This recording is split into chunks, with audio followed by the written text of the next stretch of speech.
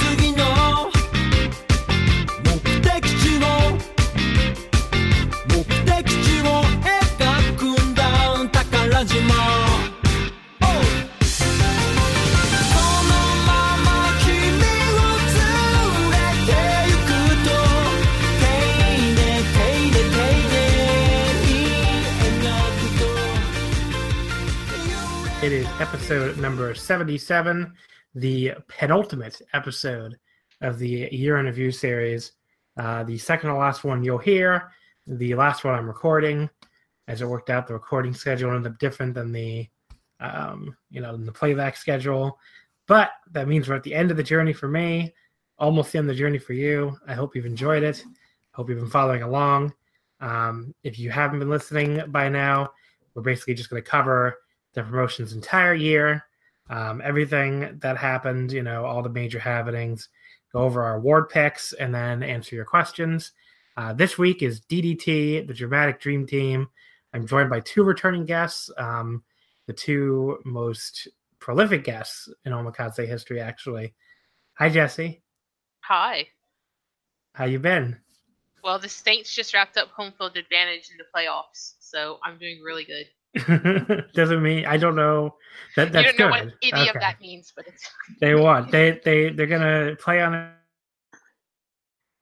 They play in the seems like nothing for the entire NFL playoffs until they make the Super Bowl. Right, but so that's a big deal in the NFL because it means like home ice means nothing in the NHL now. It's a very big deal. Okay, so that's cool. But I'm happy you're happy, Jesse. I don't have a football team, so hope Saints can go all the way. Taylor, what's up? Hey, not much. How's it? How's everyone out there in the listener universe? They can't respond. I know. Look, I've been on here 11 times. What am I going to say every time you introduce me? I don't have some original, comment every time. I don't know what's been going on in your life, Taylor. Aren't you like in Cleveland or something? I am in beautiful Cleveland, Ohio, at my parents' house. See, that's something different. Yes. I watched the Browns win today, although they will not be going to the playoffs. See, I don't know anything about football, and that's still not surprising for somehow. But excited to talk about some DDT. Yeah, Dramatic Dream Team. We're recording this a couple days before Christmas. I'm planning to put this up the day after Christmas, so it'll be. Hope everybody listening had a Merry Christmas when they listen to this. Of course, the Omakase schedule, like I said, this week is DDT. Next week will be New Japan. Then we're done with the Year in Review series. But DDT this week, and I'm very excited to get into it. Obviously, a promotion that I Enjoyed a lot this year. If we're talking strictly main DDT main roster, I probably didn't enjoy it quite as much as 2017. I don't know if that's a hot take or not, but everything up until the two big shows were really good. Month to month, I think it was one of their weaker years just because the Irie reign really kind of dragged on and wasn't very good. But that's, with all that said, they were still my favorite promotion this year. I mean, they still, there's still so much good stuff, and they still recovered really well in the end of the year with the, with the title changes and everything that, I ended up pretty happy with where they ended up at the end. What do you think, Jesse? It was kind of a mixed bag year. I think in some ways they had a really good year with the addition of a weekly show. I think they got a lot of people excited about the product, but I don't think Irie had the best title reign. They had a couple injuries here and there that derailed a few things that they were doing. Kind of weird that they did 2 once a year multi-man tournaments, the same one in the same year. That's a little strange. I think maybe just a little bit of growing pains as a company in terms of working with Cyber Agent and trying new things out. Yeah, and like the weekly show is an interesting point too, because like I think you've made this point on Twitter a bunch of times. Like Irie was champion, but he was like barely a focus of the Manji shows when he was champion. Is that fair to say?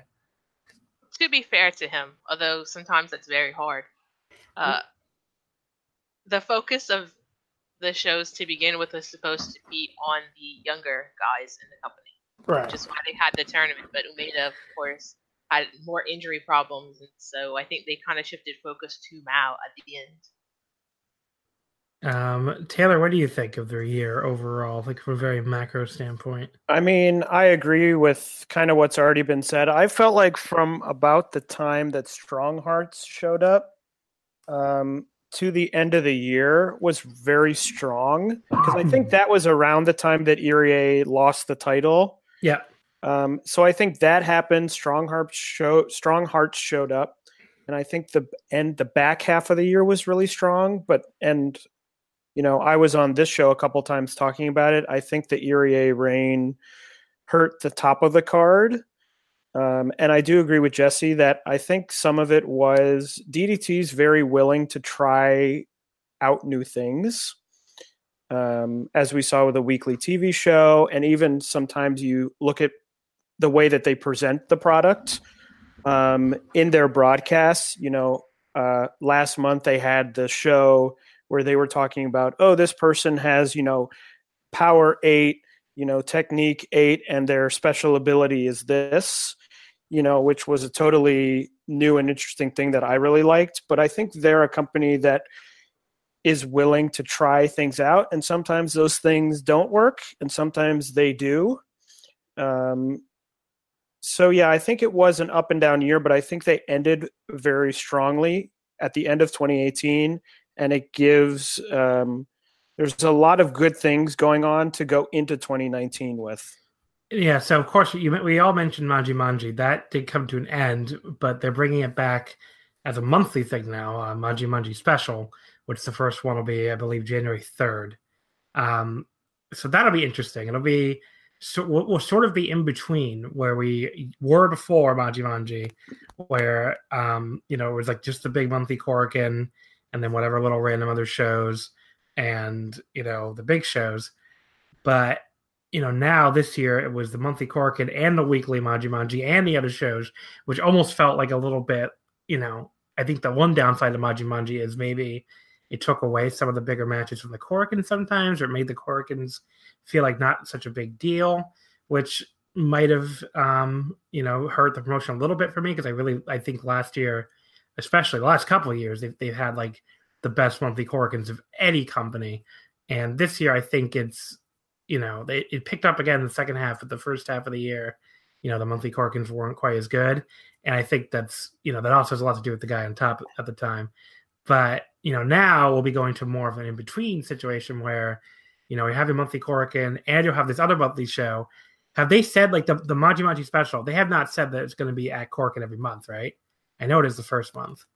No, I don't think so. So they could be like in different venues if they want to do it. But I guess we'll have to see, how it goes. The card for January 3rd just looks like another like typical DDT Korakuen card. It looks actually bigger than the December 30th Korakuen. So we'll see how the next like the monthly Maji Maji special and the monthly Korakuens like coexist next year. But it might end up being a better fit for them than the weekly shows were. But I don't know, Jesse, do you have any thoughts on what the schedule might look like next year? No, because I didn't think the schedule would look like it did this year. So, I mean, you just never really know. As was said, they try out new and different things a lot. They're not really not afraid to do that, and they're in a position that they can do it. I'm actually kind of interested if maybe Tokyo Joshi gets some kind of special show as well. Yeah, because they had we're not going to talk a ton about them here because we did talk about them in the Joshi episode, but like in my Omikaze like awards voting, like a big part, what took DT from being like maybe a shaky number one, like really competing for it with Noah, to being like my clear-cut number one is the fact that Tokyo Joshi Pro counts too, because that company had a great year, and obviously having them in the same boat as DDT, being able to bring those stars up, like we saw with Maki Ito being used a lot at DDT this year, that's a huge boot for them, and as long as that promotion continues being really good, that'll help them going forward. Okay, so let's get into some chronological stuff here. DO, the first one, I don't know if we have to go into a ton of detail.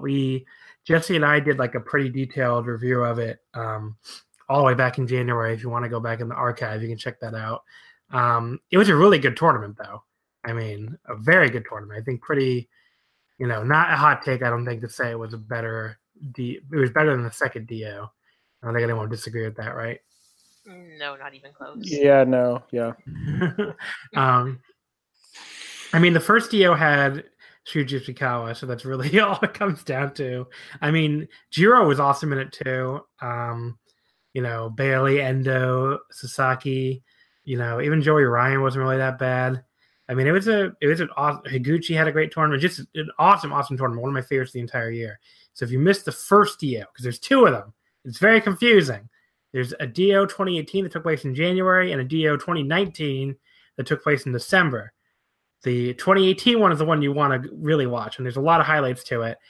Jesse, what was like your favorite part of the DO?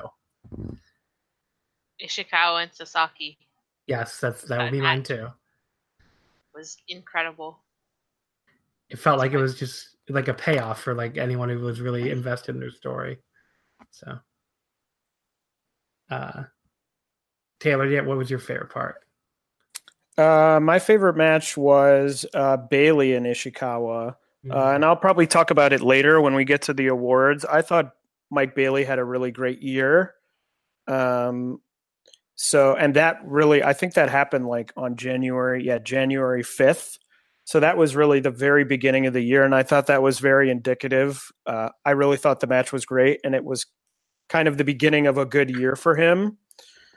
So I really loved that match, but I really loved the whole thing. I mean, as you mentioned, I even enjoyed watching the Joey Ryan matches in the tournament. So to me, that's a sign when the person that I was probably looking forward to the least, I was still enjoying those matches. That to me is a sign of a really strong tournament. The thing I remember about Joey Ryan is, do you remember the show where like he kept trying to ask about the door? The door. Oh yeah. Yeah. That's my favorite moment, I think, from Joey Ryan. By far the funniest thing he's ever done in his career, I think. He had that match with Takeshita where Takeshita took like 2 or 3 big unnecessary bumps. I remember. he landed on his neck. Yeah. From the freaking penis throw or whatever the fuck. It was like, buddy, calm down. Yeah, I think we talked a lot about that on the DO episode because it was like, you need to calm down there, buddy. But yeah, so Shuji Ishikawa ended up winning the DO. He beat Harashima on January 28th at Korakuen Hall. That one's not going to make my match of the year list or anything, but it was still a very good final. So, seeing if there's anything else here before Judgment. Not really. So let's go. Well, Into the Fight at Korakuen. I remember that being like a weird and not great Korakuen show. It's kind of a Marufuji- theme for the year. Yeah. A weird, not great one. I mean, I remember being excited for Marufuji and Higuchi and that just not being anything. So, DNA is still going at this point. I totally forgot about that because we lose DNA during the year. So let's see. So we keep going to. Oh well, the Saki Akai produces Before Judgment. That show is one of my favorite shows of the year. If you completely like just skipped over it because it's this weird show produced by Saki Akai, definitely go back and watch that. I mean, it has the Aja Kong face paint battle rumble, which is with like the real Aja Kong commentary while they're all making fun of her, and then she just like kind of storms the ring and like just kills everybody. That's one of my favorite things of the year. And then another one of my favorite things of the year, Sasaki and Endo against DJ Nira and Shun Kasai in the champagne match, where Sasaki, like every time they go for a pan and someone would kick out, they have to drink champagne. And Sasaki wanted to keep drinking, and Endo, of course, Sasaki wanted to keep drinking, and Endo did not. So their interactions like got increasingly funny. But yeah, those two matches especially, but definitely check out that whole show. Does anyone have any memories of the Saki Akai produce? I miss Saki-sama I so do much. too. I do too. She needs to come back from France. She's a big miss in Tokyo Joshi. I know. It's not been the same since she's gone, honestly. But then we get to Judgment, a very good show. I would say of the two Sumo Hall shows, this is the weaker one, but that doesn't mean it's bad. I still think it's a really good show with a lot of stuff I really like. Taylor, what do you remember about Judgment? I really liked the main event. Yeah. I mean, I liked the tag team title match. I liked the Ikemen Jiro match with Super Sasadango Machine. That was awesome. Which then was later kind of followed up on at Peter Pan because they introduced the trap. Yeah, the Golden Bear trap. Yeah. Yeah. But yeah, I thought it was a really strong card. Up and down. As I said, I really loved the main event. It's in my top 5 matches of the year.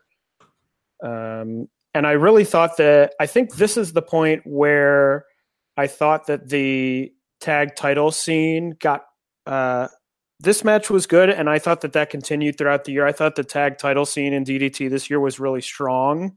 And I think this was the first event where I was like, oh, this match is great. And then there was a string of really great tag title matches. Yeah, all in a row. Yeah, like on Manji and stuff. Yeah. So yeah, I really like the show, yeah. And there's the six man tag title match. I know you like that a lot, Jesse. I also like that one a lot with Takeda Umeda and Ueno winning. Do you want to talk about that at all? Yeah, I think that was one of the first matches where a lot of people that really don't watch DNA or wasn't watching before then really got a chance to see Kotsu Umeda. He had been out injured for over a year, hurting his knee for the second time actually. And so I think just seeing him go against his dad's essentially Juten Doji was awesome. And just seeing some younger guys in the company really step up in the spotlight.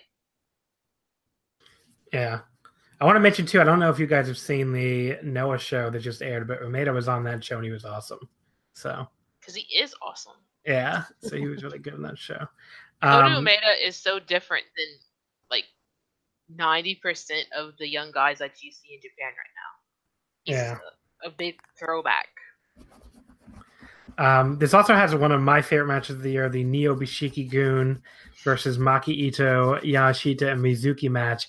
This is the Yoshiko-sama teddy bear match, which I showed it like on a couple anime cons during one of my pro wrestling panels, and like that got by far the biggest reaction of anything I showed. Like people loved this fucking teddy bear. So, but yeah, that was one of my highlights of the show. Just an up and down, really, really good show. I mean, really, nothing really to complain about. I mean, great mood is here, which is really funny. It's like really weird and funny. Was that the match where he lied about the moonsault? Yeah. He said he wasn't going to do it and then just did it. It was the last one for the Great Muta, and then like a couple. What am I thinking of the right thing? Yeah, you're thinking the right thing. Yep. Yeah, Yeah, you are, then- because they had the Wrestle One show where he No. said it would be his last moonsault. Yeah. Yeah, Well, it's Moda, okay? I don't know what people are expecting. I mean, we got Um, false advertising with the Great Homo too, so just a continuous string of lies about this. After that, of course, after the main event with Takeshita beating Ishikawa, this is where Irie walks out. And Jesse, do you want to? I think you're the best person to tell this whole story. Tell the Irie story. Again, Yeah, come on. Well, we got people probably who haven't paid attention to detail all year. Explain this whole Irie thing to them. I guess I can try to do a condensed version. Yeah. Irie had said on Twitter that he would be leaving to take some dates overseas, but I think as anyone who uses Google or the internet found out, he wasn't working anywhere, doing anything. And Akito had put a blog post out saying some rather not nice things about Irie, and that he kind of abandoned DDT in a way. And everyone was kind of wondering when is he coming back? And to the dismay of some and to the joy of others, he comes back at Judgment, and he starts a little feud with Takeshita, which leads us into the next show after, which was April Fool, which was a pretty dire show. Yeah, think this that was is maybe the worst show of Worst the year. show Yeah. in a match where two people that you thought would really hate each other turned into just a weird extended squash match for Irie to set up his title challenge. And I think there was a lot of like, oh god, is Irie really going to be the one to beat Takeshita feeling like around this whole thing? And unfortunately, I think we all know. Spoiler, he was. Yeah, we all know what the answer to that ended up being. Taylor, what was your feeling on all this Irie stuff as it was unfolding? Well, I've never been a huge fan of him. Not that I didn't like him, but he always fell probably somewhere in the middle in terms of DDT for me. Yeah, same thing. And I did feel like it was a march to giving him the title. Like, I felt like, okay, we're not going to go through this whole rigmarole if he's not winning the title at the end of this. So to me, it just felt like, oh, he's going to win. You know, I really love Takeshita. I think he's great. So I liked him as champion, and I was hoping that the person who would beat him would be someone where I would be like, oh, yeah, you know, he really earned it. He's really great. They had a great match. And with Irie coming back, I was like, oh, it's going to be him. Okay. I mean, I kind of didn't- shrug in a way, you know, like, oh, okay, that's the way they're going, I guess. I didn't feel quite as certain that Irie was going to win it. I was like, well, this could be a big build up to give like Takeshita a really big defense before he loses it, because he had been champion for a long time at this point, like a full year. Over a year. Yeah, so I mean, I was still holding out hope for Endo or something, but like, Holding out hope for Indo. What are you talking? well, at the time, I mean, and it's like, okay, well, please just let it be somebody, because I don't. We have a panel, a very anti-Irie panel here, so I feel like we should have gotten like Teddy or somebody who loves Irie, but Well, enough E fans like him. I mean, Yeah. it wasn't that, but that was part of the problem. He comes back and he's supposed to kind of be a heel, Yeah. and everyone's cheering for him, and he says stuff, but then he's like hugging people after the match. He's crying before he wins the belt. It was just weird. The whole Yeah, thing was so weird. it felt like he felt like they wanted him to be a heel, but he did not want to be a heel. It felt like he was fucking Sting fighting them on it or something, you know. But it's very weird, like you're saying. Yeah, and then we talked about it on this show that they gave him the group that was also, it was like, here's a group of people who might be heels, but maybe not. The Juggalo So- Pro Wrestling Group. Yeah. And it took them like 8 Juggalo months to Group. get it. It took like 8 months for them to get a name. It was And then really he left. Yeah, and then he left. Yeah, they finally got a name, and they left like a month They later. didn't even get a T-shirt. Yeah, Wait, I think they did. Did they? or I don't know. Did No, they? I don't think they did. Yeah, I don't think they did. Poor renegades. But yeah, so he ends up with this group of guys that are just like, you know, all these random foreigners. But look, it got us Jason the Gift Kincaid in DDT, so that's a win. A true gift. A true gift indeed. So Maji Maji starts up here at the Maji Maji tournament, which, as we mentioned earlier, is won by Kota Umeda. Maji Maji also gives us the great tweet with the guy complaining about the Buddhist symbol. Do you remember that or no? Yes. Some guy's like, I don't care if it's a totally different meaning in Japan. Ugh. That was just all. I love the internet. It's so funny. I'm pretty sure the symbols actually face a different way as well. Yeah, they actually don't look that alike, really. Like, you really have to be stretching things to say you're confusing it with like a Nazi swastika. But, I mean, I get it why you would think that. I get it, but I do believe that the symbol they use is reversed. Yeah, not it's a Buddhist. Nazi one. Yeah, it's a Buddhist symbol. So I don't know what to tell you. It's like complaining about the cross because I don't know. That was in the Iron Cross. Max Bump 2018. That's April 29th at Korakuen Hall. That's the show where Irie wins the title. Also features Harashima beating Yuko Miyamoto in a DDT Extreme title normal rules match, which is still funny. So, but yeah, I mean, I think we already kind of talked about this, but pretty disappointing match for Irie winning the title, which didn't help. Like one of the weaker ones of Takeshida's reign. Any other thoughts on Max Bump, Jesse? The Go Shiozaki and Koto Umeda match is really good. Yeah, it's a really good 8.5-minute match. But otherwise, yeah. I remember the Harashima and Miyamoto match being a little disappointing. I thought it was going to be better than what it was. Yeah, same. I love both guys, so. Is this the match, or is this the show before all of Ultimo Dragon's cousins debuted? Was that this show?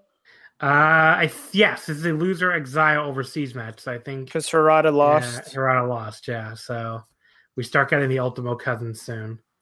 So that's pretty good. But yeah, I mean, like just a weird, like kind of show. Like a lot of the Korakuens in this part of the year. Not a lot else really standing out here. I mean, we forgot to mention too with the Renegades, the other native member is Mizuki Watase, who just spends the entire year wrestling in a suit for some reason, which he never explained why he did that, right? Like, there was never... I think the reasoning was he was supposed to be like the bodyguard. Okay. That was never... So, I don't know if that's true or not. Okay. I just remember reading something about it. I So mean, we're going to go with it. The only thing he ever really said, as far as I know, about why he wanted to team Irie is because he said he thought it looked interesting or something. So it was very, very weird, the whole thing. I mean, Watase had nothing going on because he was, the last big angle he was really involved in was, all the stuff about wanting to get married, right? That was about it. Did he do anything after that? He had some cool matches in DNA with Kanemoto. Yeah, but that was it, right? Pretty much. Pretty much. For him on the main roster. So I mean, the last time we saw him as like the boyfriend. So I guess he had to do something a little bit different to stand out again. But it was a little bit of a weird one. Let's see. Maji Maji, I remember, had the Ryuji Ito and Kota Umeda hardcore match. I remember that being pretty good. Keep going here. Audience 2018 Korakuen. This is, I don't know, Irie Ishii. I remember that being a pretty good match, but not great or anything. And I remember the crowd being like weirdly dead for it, which kind of ended up hurting it. But it definitely hurt that entire reign. But this is also this is the show where we have the three dragons, Taketimo Dragon, Hirotimo Dragon, and Rihotimo Dragon. Of course, it's Riho, team with Toru Washi. That was awesome. Any thoughts on Separado's dubbed theme that they got Harada to sing was so good. Yeah, I mean, Harada is turning out to be like this great singer. Is like the weirdest thing of all time. And I think on the Manji Manji before this show is the one where Takao turns on Harashima and joined Damnation. Oh, yep, you're right. You're right. I totally skipped over that. So Soma Takao, after how many years with Harashima? It was like 2.5 years, right? Or like a year and a half or something. It was. I don't think it was like 2.5 years. Okay, like a year, maybe year and a half. Okay, so I think that's, he joined after Team Urano Drift, left. right? Yeah. But yeah, so that's a cool little turn, I guess. And like Soma's one of these dudes who like he was really just there for me as a babyface, but as a heel, he actually has like quite a bit of charisma. It's very like sort of like being like aloof or whatever. It's very easy for him, so it works for him. I don't know. What do you think of heel Soma, Jesse? It couldn't have been any worse than he was before. He has nicer hair. He doesn't have that furry stuff on his gear anymore. I never understood that. He's like so much hotter now. It's crazy. He is a lot more attractive. It's very true. And I think he's showed a little bit more charisma in his matches too. I think he goes a little bit more at ease. And in Damnation, he doesn't have to be like the number one guy. Some people don't really thrive under that. He gets to kind of be in a group and just kind of do a thing. Yeah. What do you think, Taylor? Do you think he's been a good fit in Damnation? Yeah, like was said, I think it would automatically be an improvement. I don't know if there's any room for growth in Damnation.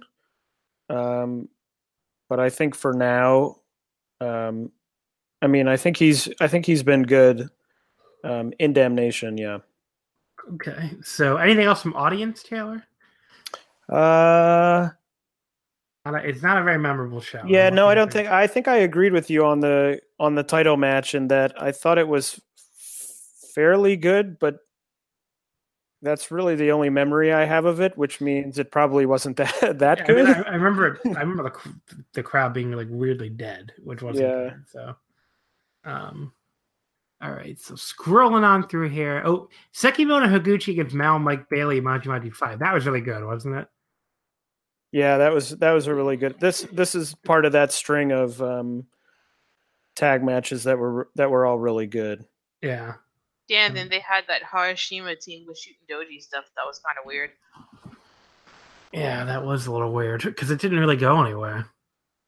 No. But I guess they need something for him to do before they were ready for, the Disaster Box reunion. They have the tag title match. This I remember being awesome on Maji Maji number 7 with Sekimoto Hanaguchi against Takashita and Shuma. That rolled. You skipped over something really important. Oh, what did I skip over? We have a big mystery still left in DDT from this year, and that is what happened to Satomura's bracer. Oh, yeah. Yes. We still don't know. The right to challenge anytime, anywhere, Rumble. So that happened on Maji Maji number 6, and there's one bracelet that's unaccounted for. Well, she would have theoretically lost it to somebody in the Mae Young Classic, wouldn't she? I think technically, the last time I checked, Rhea Ripley technically has it. So Rhea Ripley, if you ever get bored in NXT UK, I guess you can come over and cash in on. She actually can't. The time has expired. Oh yeah, that's true. So too bad, Ripley. But mail the bracelet back so they can have it. It was red, in case she needs the color. Because they explicitly say, like, I remember when Sekimoto or when Satomura had it, like they were like, "Oh, she can lose it outside of DET." Like they said that before she left. Yeah, I think she lost to Toni Storm in the Mae Young Classic. Yeah, she lost it to Toni Storm, and then they had the UK title tournament, and Rhea Ripley beat Toni Storm in that. So that's, and I think when Satomura came back, she was like, "Someone else has it. Maybe they'll show up here sometime." That's funny. I remember being deathly afraid that Irie's friend would show up and cash that thing in. Oh. Yeah. Just be like, yeah. Instead, Sami Callihan just won the belt straight up. And yeah, that was still the wildest night in like Twitter history because people for well, we'll get to it, I guess, when we get to it. I don't even know if I'm going to know when we get to it because it didn't happen at DDT. So let's just talk about it now. So Irie, when did it happen? In like June or July? it was somewhere in here. So we'll just mention it because this ended up being part of the whole the storyline with Dino. But so Irie wants to go overseas. Okay, that's his whole thing. I like to wrestle in America. So he keeps asking Irie for permission to go defend the title in America, or keeps asking Dino, I should say. And Dino, I guess, finally kind of gives it to him. And he goes overseas. Dino basically is like, don't do anything to embarrass the company. And then we get the news on Twitter that Irie has lost the KOD Openweight title to fucking Sammy fucking Callahan. I almost pronounced it in August. It was in August, okay. So Sammy Callahan becomes the new KOD Openweight champion. And do you guys remember that night on Twitter? Because people, you would have think somebody died. That's how upset people were. I mean, I kind of died. And I don't blame anybody. But it's you all think that fucking Sammy goddamn Callahan is coming to DDT. Thankfully, Irie wins it back 3 days later, I think? A week later, okay. So he wins it back before he comes back to America, or comes back to Japan. And there's the new KOD Openweight champion. Irie, once again, the KOD champion. So the only thing this did basically was give Dino a reason to be mad at Irie for losing the belt. But yeah, that not a good night in Twitter. Taylor, do you remember the freak out? Yeah, I remember. I think I quote tweeted the picture of Callahan with it, and I was like, what's going on here? Because I think we already felt okay, the Ishii match was not great. Yeah. The whole thing didn't really feel great, and now it was it's now getting worse than we thought this already bad thing was. Yeah. Well, the one good highlight, I think, of the Irie reign happened on June 24th at Korakuen. What Are You Doing? 2018 is one of my favorite show names. Just for the way the announcer says it. What are you doing in 2018? Irie defeating Higuchi in about 21 minutes. That's the best match of his reign, I think. And that they just went out there and just beat the shit out of each other, which is what people would want to see from those two. I don't know, Taylor, do you have fond memories of that match too? Yeah, I think that probably was the highest rated match of the reign. There weren't that many, but I think that was the one that I had the highest. I mean, I wasn't over the moon about it. Yeah, I gave it 4 or anything. Yeah, but I thought it was good. I mean, I thought Higuchi had a really good year. Yeah. So I think it was a lot on the fact that I like watching Higuchi and less that I thought Irie did some special great job in this match. But yeah, I liked it. This also has All Out winning the 6-man titles from Takeda, Umeda, and Ueno, which I know was not a result anybody really wanted, but what are you going to do, I guess. What do you think of the show overall, Jesse? I don't really remember it. Yeah. I mean, I'm looking at the card. I kind of remember Mike Bailey and Sammy Guevara a little. Yeah. I thought it was okay. Oh wait, this has. So this is the show where Bailey cashes in, right? No, Guevara cashes. Oh, Guevara. That's what I mean. Yeah. Okay, because that's not on the cage match result, but that fucking sucked. That I remember being one of the worst things DDT did all year because yes, Sammy Guevara cashes in. The crowd fucking hates this idea. Doesn't really make any noise at all for the match. The match goes forever, and then it couldn't have been that show because Speedball beat him. Oh, you're right. It's not that show. It might be the next one. That's true because this was his debut match, and they were like, "Go against Bailey so you don't look like shit." Yeah. Yep, you're right. It's the next one. Okay, so we'll get to it in a second. It fucking sucked because that show is an awful show. So overall, What Are You Doing? Pretty decent show. Let's see. Is there anything else before the next Korakuen? No, I don't. Not really. So let's just fast forward to what we were just talking about, which is Summer Vacation. This, I think, is another one that's a really kind of piss poor Korakuen. And here's where Sammy Guevara. So Irie and Harashima goes 25 and a half minutes for the KOD title is really quite not good. Like, I don't know, that they usually have pretty decent matches together, but that one, I don't know, like it was like weirdly heatless, and this thing that should have been this big moment of Irie finally beating Harashima, like it just felt like nothing. And then we get the Guevara cash in, and this it's according to Cage Match, it went 7 minutes and 54 seconds, but according to my memory, it went like 5 hours because that thing felt like it went on forever and like had no crowd heat and just awful. But yeah, I don't know, Jesse, what's your memories of this night? I thought it was really weird. They were doing this match before Peter Pan. Yeah. The Irie and Harashima match. You kind of had a feeling at that point that something was up. Like, what's going on? Because that's like the seminal match of Irie's career, in a way. And so for them to do it on a kind of throwaway show like this was super odd. This show also had Moonlight Express winning the tag belts. Yeah, that was good. And the death of Big Love. That was also really good, actually. That was probably the highlight of the fucking show, with Sasaki and Asuka having their match. But the entire Big Love thing, that was a really fun part of Maji Manji for like a few weeks. And then, yeah, it goes into their singles match where Asuka just tells him that he's too old for her. It's terrible because they're such a cute couple. He was too short, too ugly, and too old. Well, look, she ended up BFFs with Hana Kimura, so she does have good taste, I guess. I don't know what memories of this do you have, Taylor? This is the show with Takashida's mom on the big screen, right? Oh yes, that's she right. Cuts that promo before their match. That was the best part, actually. Yeah, so was she talking about like her? She also, like, everybody knows her son, but she also has a daughter, Keiko Takashita Jr. Her team's up with everyone fell in love with his mom because she was like flexing, wasn't she? Like it was incredible. She looked more intimidating than him. But yeah, people on Twitter were going nuts for Takashida's mom. But yeah, the double main event, Taylor, not good. We just almost talked about it before, so I guess now talk about it. This was bad. Yeah, and I remember the whole buildup was like Irie and Harashima, he's never beat him before. What will happen? And like no one really cared.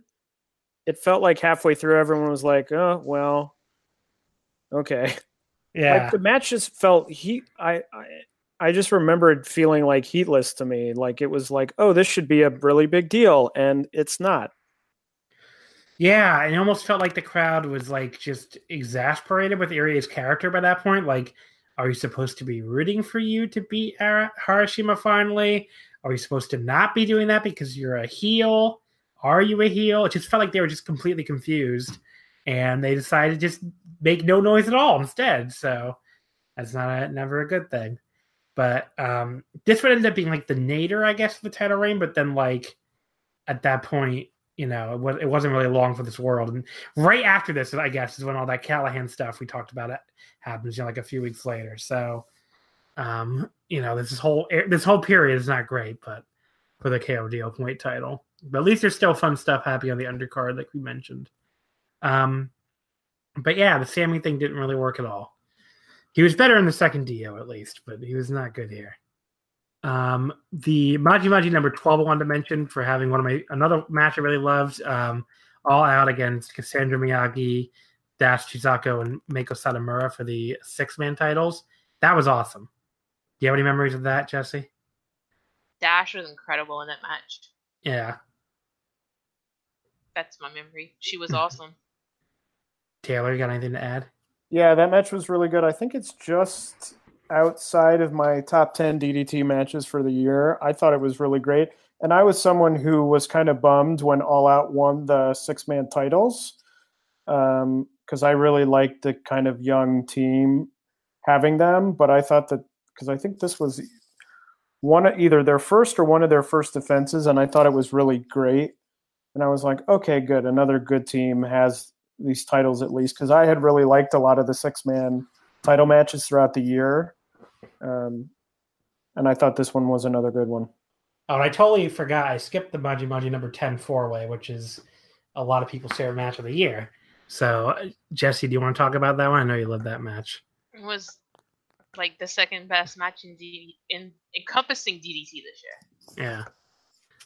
And that was, of course, it was Takeda, Takeda almost killed Higuchi. Mao. Oh, Takeda almost killed Mao.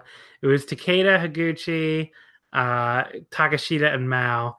And yeah, that match is just like it goes almost 25 minutes, and it feels like it's like 10. Oh, and So- Isami Kodaka protecting his idol love. And I knew who she was because I was a fan of Musume all those years ago. Of who? Okay, Mari Yamaguchi, I think, or Mari Yaguchi. I don't remember her last name, but she was in Morning Musume.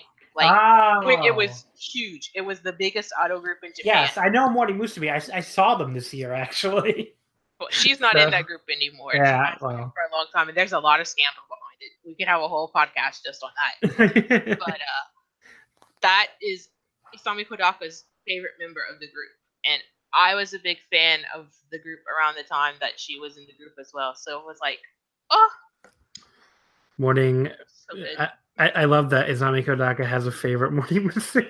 And he was like standing in front of her and it's like blocking her from getting hit with stuff and like covering her eyes at certain points.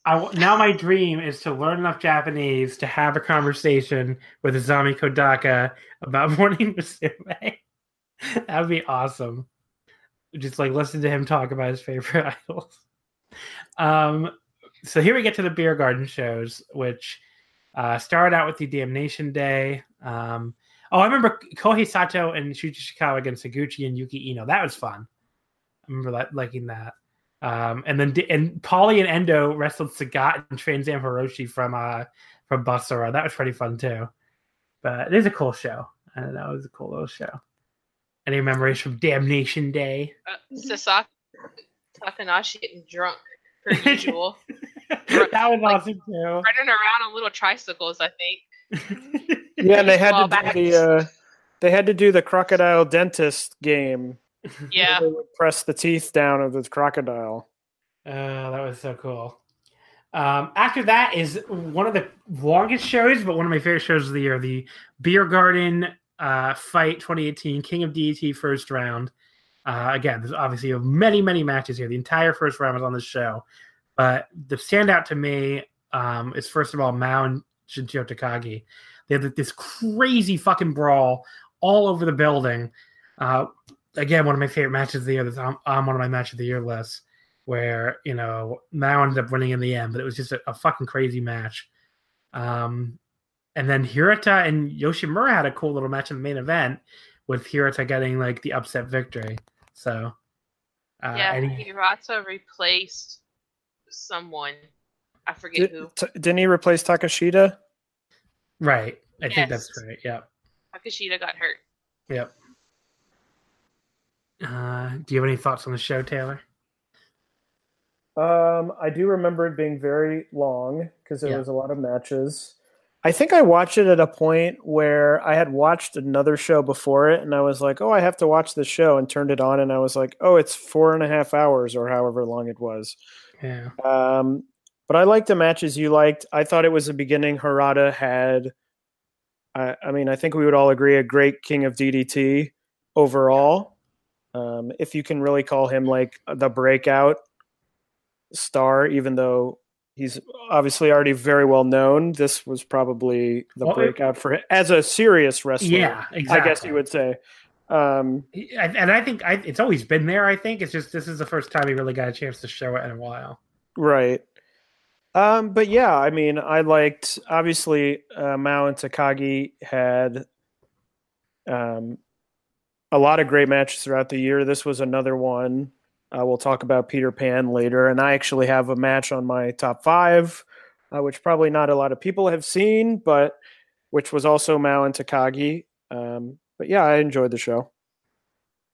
Anything to add, Jesse? I kind of halfway remember Higuchi and Matsunaga, and I was like, "Wow, what the hell? Matsunaga's having a good match." Anything else from the rest of the Beer Garden shows? I don't know if I ever watched them, the other 3. I think there was one show, and this doesn't have really anything to do with wrestling, but I turned it on, and it was Gorgeous Matsuno singing for like 45 minutes. Yes, I remember. I remember what you're talking about now. Actually, that was awesome. And I was like, oh, I'll just let this play because the wrestling will start in like 10 minutes or something. And I'm sitting there, and like 45 minutes later, I'm like, he's still singing. I love DDT. DDT rules. Jesse, anything else on the rest of Beer Garden? I don't think so. Okay. Trying to remember. I'm looking over these cards. Nothing really stands out to me. I mean, there's a lot Yoshiko of... Sama and Martha. No, Martha from the Oh, yeah. Shooting Doji show. Yeah, that's right. Martha, Saki-sama, And and Yoshiko-sama against Emi Sakura was on the other side. I was a little heart palpitating a little bit. Yeah. Emi Sakura, Mei, Suruga, and Riho. So that was cool. But yeah, so then we get to the King of DT second round. I mean, this was another cool show in Shinjuku Face. I'm trying to think what the hell was the highlight here. Endo and Higuchi was good. God, what else was good? Hirashima and Owashi was like awesome. I remember that being really good. I remember being like, wow, what is up with Serious Toru Owashi? Why is this so good? Soma was pretty good too. Yeah. I mean, the whole tournament was pretty damn good, honestly. It was a really good tournament. Taylor, what do you think about the second round? I'm looking at the card right now. I don't remember anything from this show. Okay. Well, for whatever reason, it's just like, I think just because, I mean, there were so many matches, I think this one just kind of fell out of my mind. And I think it was at a time when I was trying to get through all the Beer Garden shows. Yeah. So I was like really ripping through them. So Yeah. I think it just left my brain. Yeah, that's fair. And plus, like, the G1's going on at the same time, and it was really hard keeping up with everything here. I remember the Basara Day was pretty fun. I don't watch a lot of Basara, but I remember liking that show. Let's see. Manji number 13. That has Kudo and Yukio against Sasaki and Endo. That was awesome. Oh, it had that weird Kendo Kashin match. Oh yeah.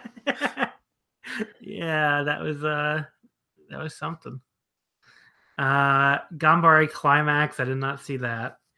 Although I did see the Imanari and Shin Mokujin Kin match is freaking incredible. Isn't Shin Mokujin Ken just a fucking doll? Watch it and find out. Okay. If you're a Metal Gear Solid fan, you're gonna love this match. I'm just Oh, saying. what fan? A Metal Gear Solid fan. Oh, okay. Got to check it out. But yeah, I did see. Did you guys? So you did see some Gambari, clearly. I just watched Gambari's Korakuen today. I don't know if anyone's seen that yet. Haven't gotten to it yet. Yeah, that was Taylor. Have you seen that yet? No, I haven't seen it yet. It was a really good show, actually. I was like kind of surprised how good it was, but I guess we could talk about that a little bit when we get to it. But yes, the Gambari Climax. Imanari won it, everybody. If you're wondering, he's extremely popular, by the way. If people are not like aware of the Imanari trend, because I feel like if you never watch Gambari or like read anything about it, like you might be like, why is this weird guy who does like the videos so popular? Because he barely ever wrestles in DET, but he always gets like humongous reactions. And those people probably just go to Gambari shows or something, or like they just keep up with it. But yeah, I mean, he just shows up and he's like extremely popular. Are you a big Imanari fan, Jesse? I'm a huge fan of his. He's awesome. He's like the working man, and he goes and he has matches. Wow. What wasn't he also in when they they did those two videos, I guess, of at the end of one, when of him doing Into the Light because Sasaki won, and then later on the DDT Twitter account released what they would have played if Dino won, which was Sasadango Machine singing it. I think he was there with Sasadango Machine, wasn't he? Like helping him with the song. I think so. Which is really funny. He just kind of like appears in places. It's really weird. But he did pretty well in the fan voting, right? Did he, or did he not? I don't remember where he finished. I think he finished pretty good. Yeah. I can pull it up real quick. Yeah. I mean, maybe you should pull it up anyway because that'd be cool to have. Okay, so Maji number 14 is where Don Chocodino reveals the plan and defeats Irie for the KOD openweight title. Were you pretty stunned when that happened, Taylor? August 14th? Yeah, but I've been on record about my thoughts on Dino, and I actually really liked this match. Well, this was a minute and a half. I think you're thinking of a different one. Am I thinking of a different one? What am I thinking of? I don't know. He just catches it and hits his move and pins him here. Maybe I'm thinking of a different one then, yeah. Yeah. I mean, I guess it was shocking, but when you think that the story sort of was Irie against Dino, I mean, it's good that it went somewhere, right? It made sense. Yeah. Because it felt like they were building up a WWE style like authority figure angle that just, the authority figure and the wrestler just bitch each other out forever and nothing ever happens. At least here it was like it led to the authority figure winning the title and then like dropping the authority figure gimmick. Because he also like dropped basically Irie tried to get Dino to give him a rematch, and Dino's like, oh, I can't do that because I'm not the producer anymore, which I thought was funny. But yeah, it was good, I guess. I thought it was good that we were at least moving away from the Irie thing, but then it turned out to just like not really. Like it went on a few more months. Right. It felt like something was happening as opposed to nothing. Yeah. Right. Then we have the two King of DDT Korakuens, the 25th and 26th. You and I did these shows together on Omakase, Taylor. These were awesome shows. Yeah. These were good, really good shows. Yeah. These have one of my favorite matches of the year with Endo and Hirata in the quarterfinals. That was really awesome. That's like Hirata just like, as this awesome underdog and trying to roll up Endo at every turn, and Endo just like, not taking him seriously and then finally putting him away. Just a really good show. The only thing on these two shows that I really was a little disappointed by was the finals with Sasaki and Endo. But I guess just, there was the third match in 2 days. They're probably just kind of tired. Jesse, what do you think of these two shows? I still can't believe Sasaki won. Yeah. Like, it's still crazy to think about that. I thought the Endo and Mao match was pretty good. Yeah, that was really good. Yeah. That was the semifinal. And both the semifinals. I remember liking Sasaki and Harashima a lot too. So let's see here. Then we move to Maji 15 on the 28th. So it was quite the week for DDT. There were 3 shows in 4 days. And this is the show where Meiko Satomura beats Dino for the title, which was, I think a cool moment to a lot of people. The first ever female holder of the openweight title. And now, Jesse, you at the time seemed like weirdly confident that she was not going to go to Peter Pan as champion. Do you want to explain why that was? Because at the end of the day, I think DDT want DDT wrestlers in the main event of their biggest show of the year. And I thought the Meiko winning was cool, but at the same time, I never really had a doubt that a female would win the title one day. So I was like, yay, that's awesome, but I wasn't like losing my mind over it either. A lot of people on Twitter were, I feel like. Which is fine. I mean, I can understand why they were. But I always just kind of got the feeling that this was just something to do in between then. Yeah. And especially with Sasaki going in, because we knew at this point that he had won and that he would be main eventing Peter Pan. It just really didn't seem like that was a match that they were really going to go toward. Because how much time was there to really build up the match to begin with? There really wasn't. That's just always kind of the feeling that I had about it. Where meanwhile, obviously, what there ended up being a match that kind of felt like, Sasaki and Dino have a long history together, so that was pretty easy to go to a quick build up. So let's see, Meiko winning this title. As like a little. Do you think this was always the plan, or do you think? No, there's no way this could have been always. So this is because the EA thing was not working. I guess I don't even think that Dino was supposed to really main event Peter Pan. I kind of wonder if EA had sort of given him notice at the time and said, "I'm leaving after this. I want to go be freelance or whatever." and they kind of had to find it some kind of new direction. It just really felt like the whole thing felt awkward and rushed and weird, and that they were just making stuff up on the fly. Yeah, I would agree. Like I sincerely did not think Sasaki was going to win King of DDT. It came out of friggin' nowhere. Yeah. Which in a good way though, because like the crowds are really behind him. So, or he's very he's got his very strong pocket of Damnation fans. So, I mean, it's a pretty easy place to turn, I think. What do you think, Taylor, about all this? Yeah, I think we talked about on the show in the middle of the year that Manji really for a long time had really no open weight title matches on the show. That was kind of reserved for the Korikins. And I think the fact that all of a sudden they had kind of this run of title matches on these Manji shows, I think shows that it probably was not the original plan. And that they probably looked at the schedule and said, okay, we have to change plans and we have to get to point, we're at point A and we have to get to point Z. And we've only got these shows to do it on. And we have to do them on shows that people are going to see. We can't do them on, some tiny house show. No. So we have to put them in on these Manji shows, which they probably wouldn't otherwise. I mean, it was clearly the right decision. And I think even though it was a little bit scattered, it did make for an interesting few months leading up to Peter Pan, as opposed to just having Irie sitting on the title and having these kind of, average to good matches that he had been having.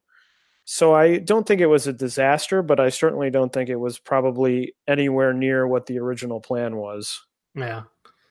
I mean, maybe the original plan was Irie Harashima. Who knows?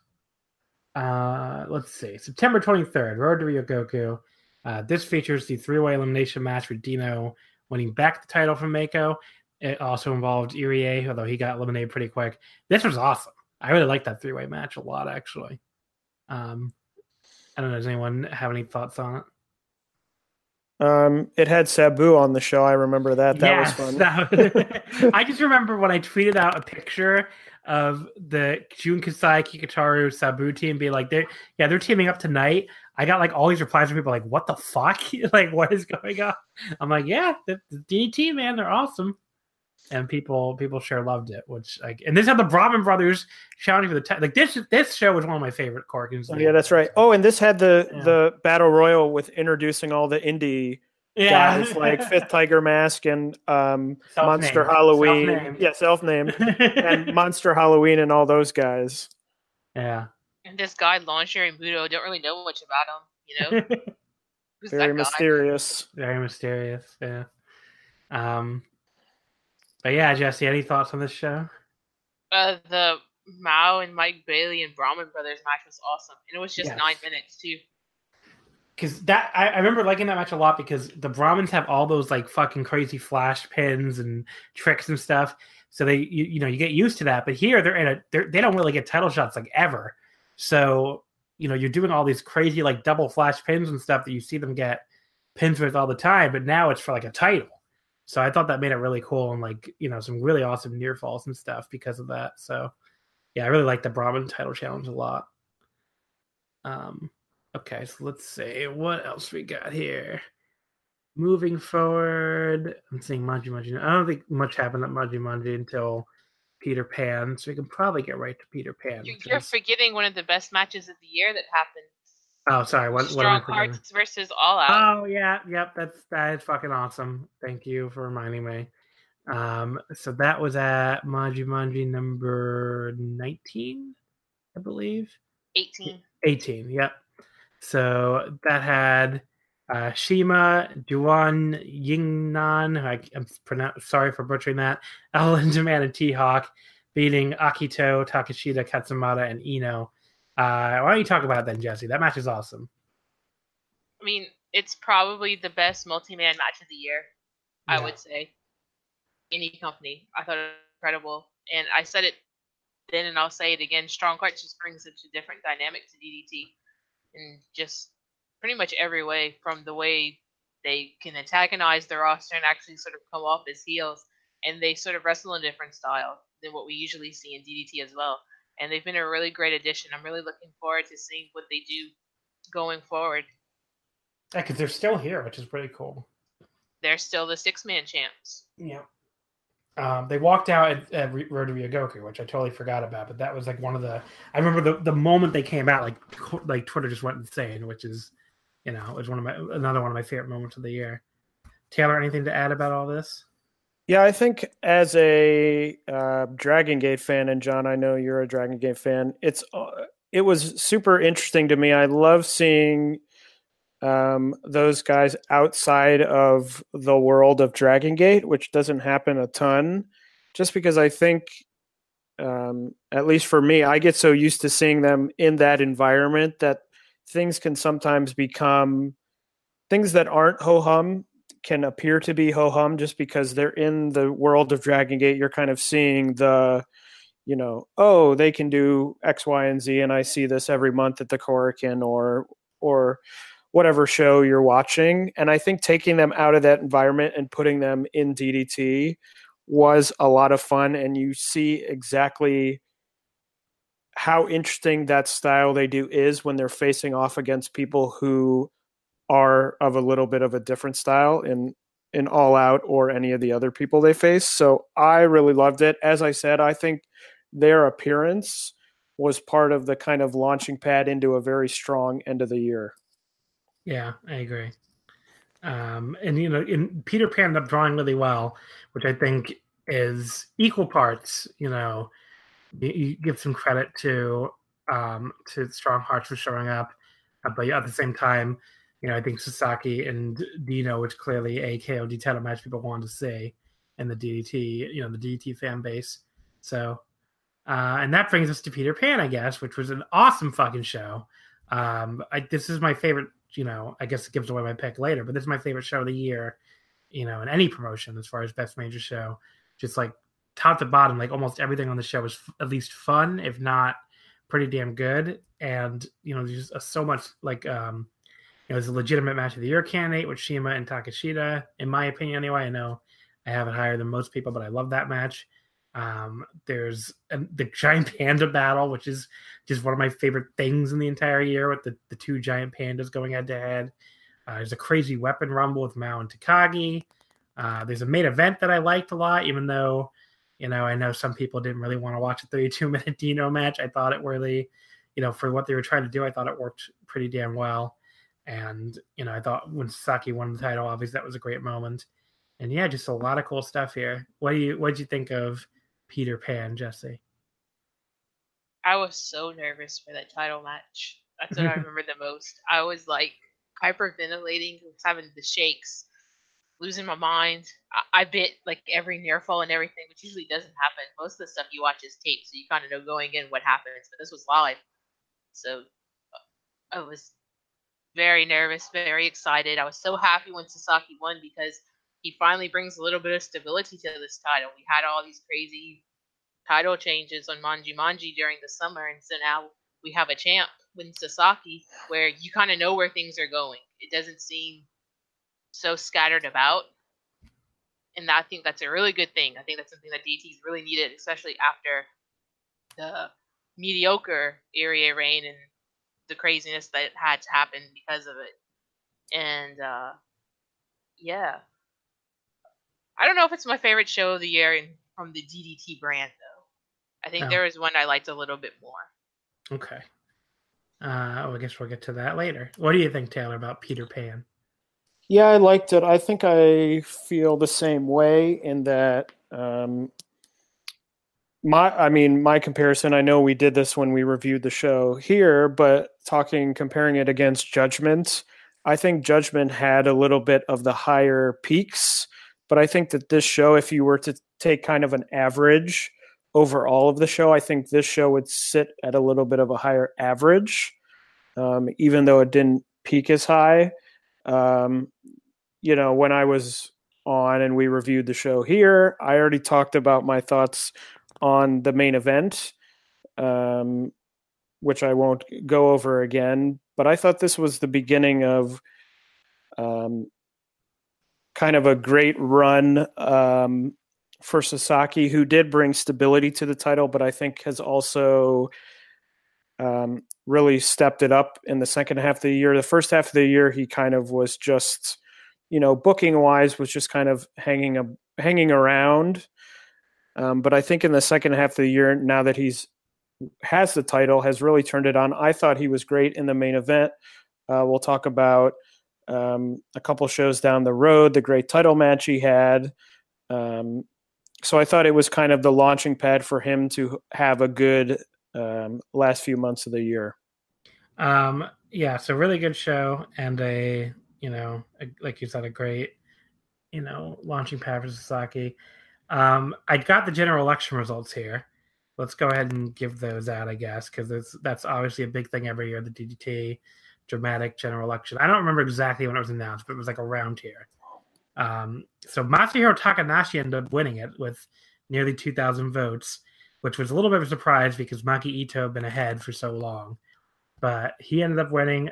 Akito came second, Maki Ito third, then Hirashima, Sasaki, Endo, Dino, Soma Takao, Mao, and Keisuke Ishii round up the top 10. Imanari, who I asked earlier, he finished in 11th. So there you go. Takashita in 13th. Just pretty much rounding out. Jun Kasai finished in 20th. And then I think towards the bottom, I think Yuki Ino was like the next, 28th. Okay. I think he was the bottom of all the people there. In the unit election, Shuten Doji ended up winning it, which was a little bit surprising. Damnation have won it, I think, the year before, and people thought they were going to win it again. But they won by about 500 votes. And Damnation won a second, then All Out, then the Compliance, that was like Danshoku Dino's unit. I don't even know if that's still active. Then Disaster Box, then Moonlight Express, and then Booing 2018. Oh, Damnation actually going for a three-peat. They won the previous 2 years. So Shuten Doji gets a self-produced show, which I don't think we have a date for yet, do we? I don't think so. Yeah, they don't have a date on that yet, I don't think. But yeah, anything in there really surprise you, Jesse? I think some people are always surprised by how low people Takashita and Higuchi finish in the general election, but I never really am. Yeah, usually, like, I don't know, babyface aces don't really tend to do that well. I mean, other than Harashima maybe being the like exception, but I mean, you got to keep in mind, until this year, really, people pay for votes. You have to either buy merchandise or you buy a ticket and at the show, and you get a vote, and that's how you vote in the general election. So when you see people at the top of the thing, this is who people generally really like. That's who they want to give their vote to. And I was very happy Takanashi won. And I think maybe something to do with that had to do with Sasaki won the title. And those two have a long, outstanding feud with one another. Yeah, so maybe people really wanted to see him get the title shot. That would make sense. What do you think of the results, Taylor?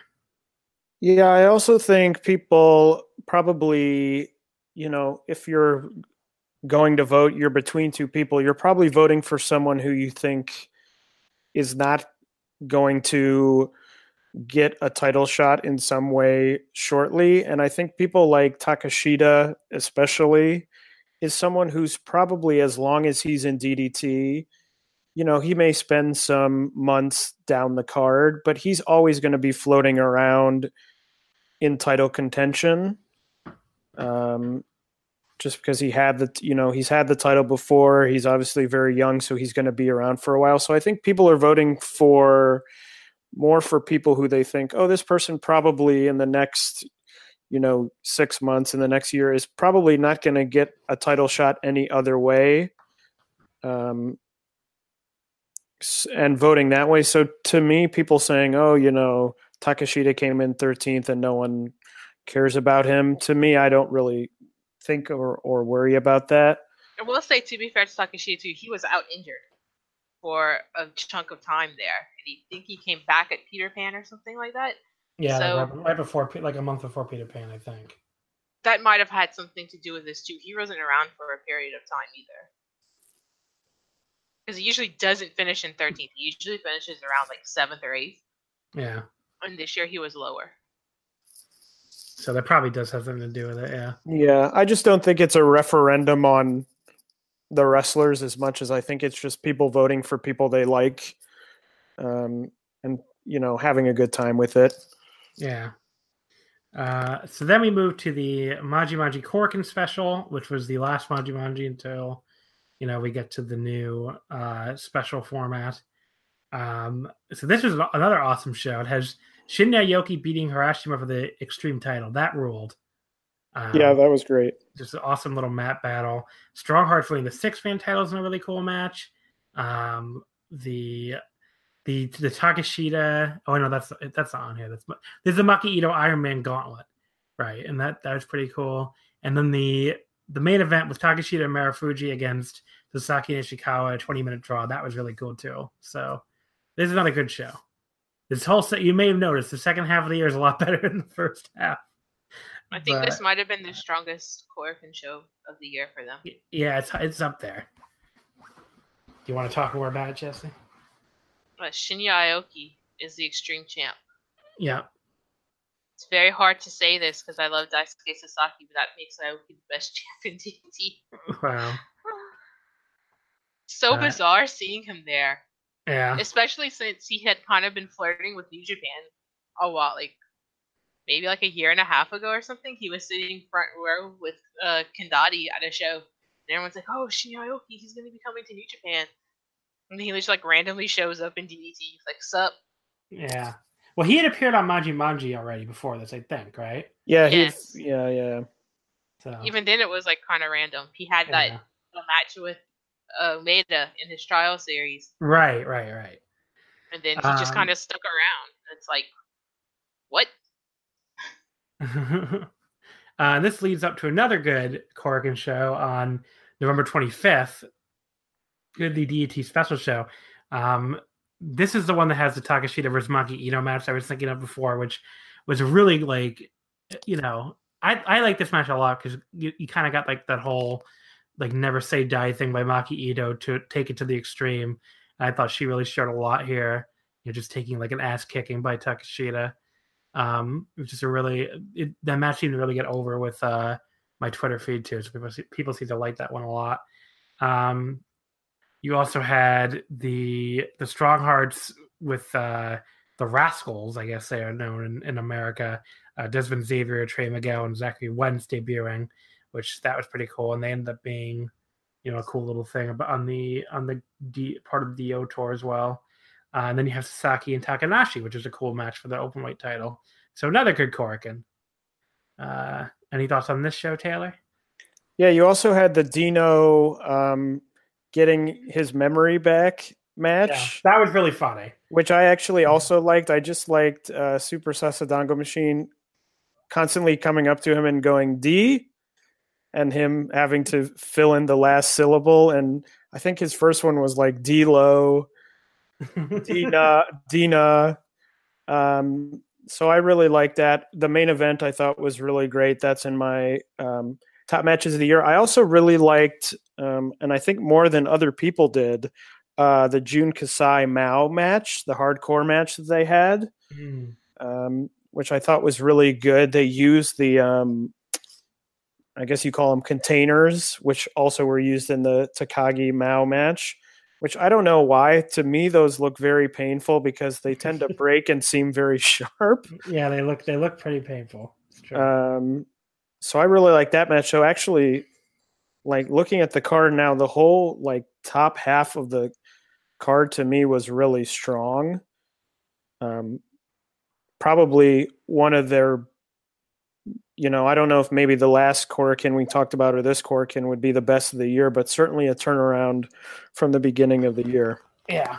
What do you think, Jesse? I thought Sasaki and Masa was one of the best matches of the year, although it didn't make my top 5. But it was one of the best. Maybe.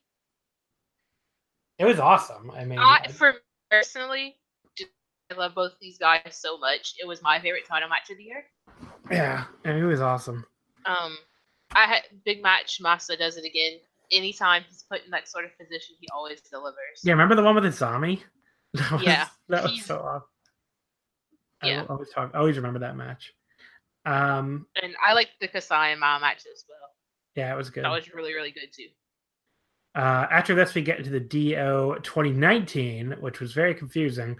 Confused poor Harry wrestling fan who was plugging it for January as it was going on. Um, I don't know. This was look. What's the big problem with this? I think it just didn't have like the Shinjuku show was like right at the start.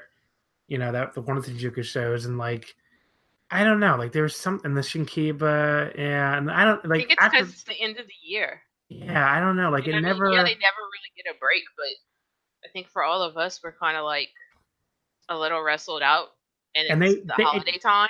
and they just never felt like they hit the level of the first one. I don't know, like there's a couple matches I really like.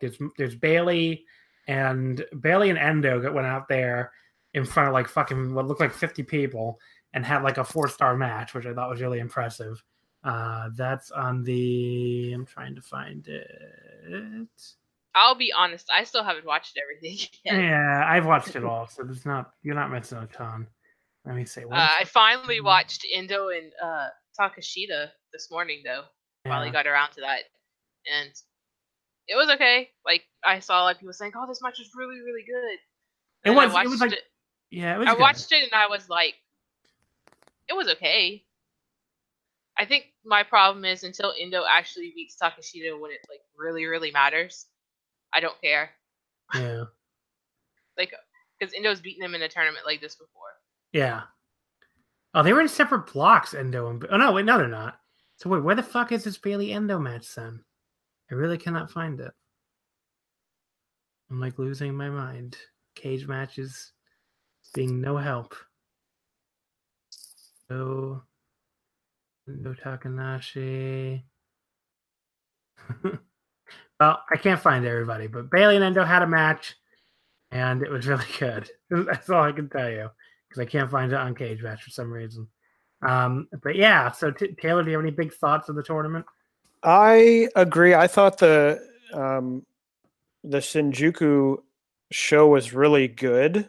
Yeah. There were a number obviously it wasn't very much of a match, but the Guevara Aoki match was like to me was perfect, and I was like, it's so great. That one had the Strong Hearts versus the very random, like Honda and Matsuno Yes. and Oishi, which was like really funny, but also I thought was really good. I really liked Takashita Bailey from that show, and then just after it, just to me, I think what Jesse said, it's kind of the end of the year, and I'm so used to mentally at this point of the year, I'm like, okay, the new wrestling is coming to an end, and I'm going to catch up on what I missed. And then I had to be like, okay, now I have to watch these like 6 shows that are all happening in 1 week. So I think, and some of the matches, I just kind of was like, okay, I also think that the talent field was a little bit downgraded from the beginning of the year's tournament. Obviously, with no Ishikawa, it would always be a downgrade. But, like Puma King to me is just fine. I've seen him a bunch of places, and I always come away just kind of very neutral about the whole thing.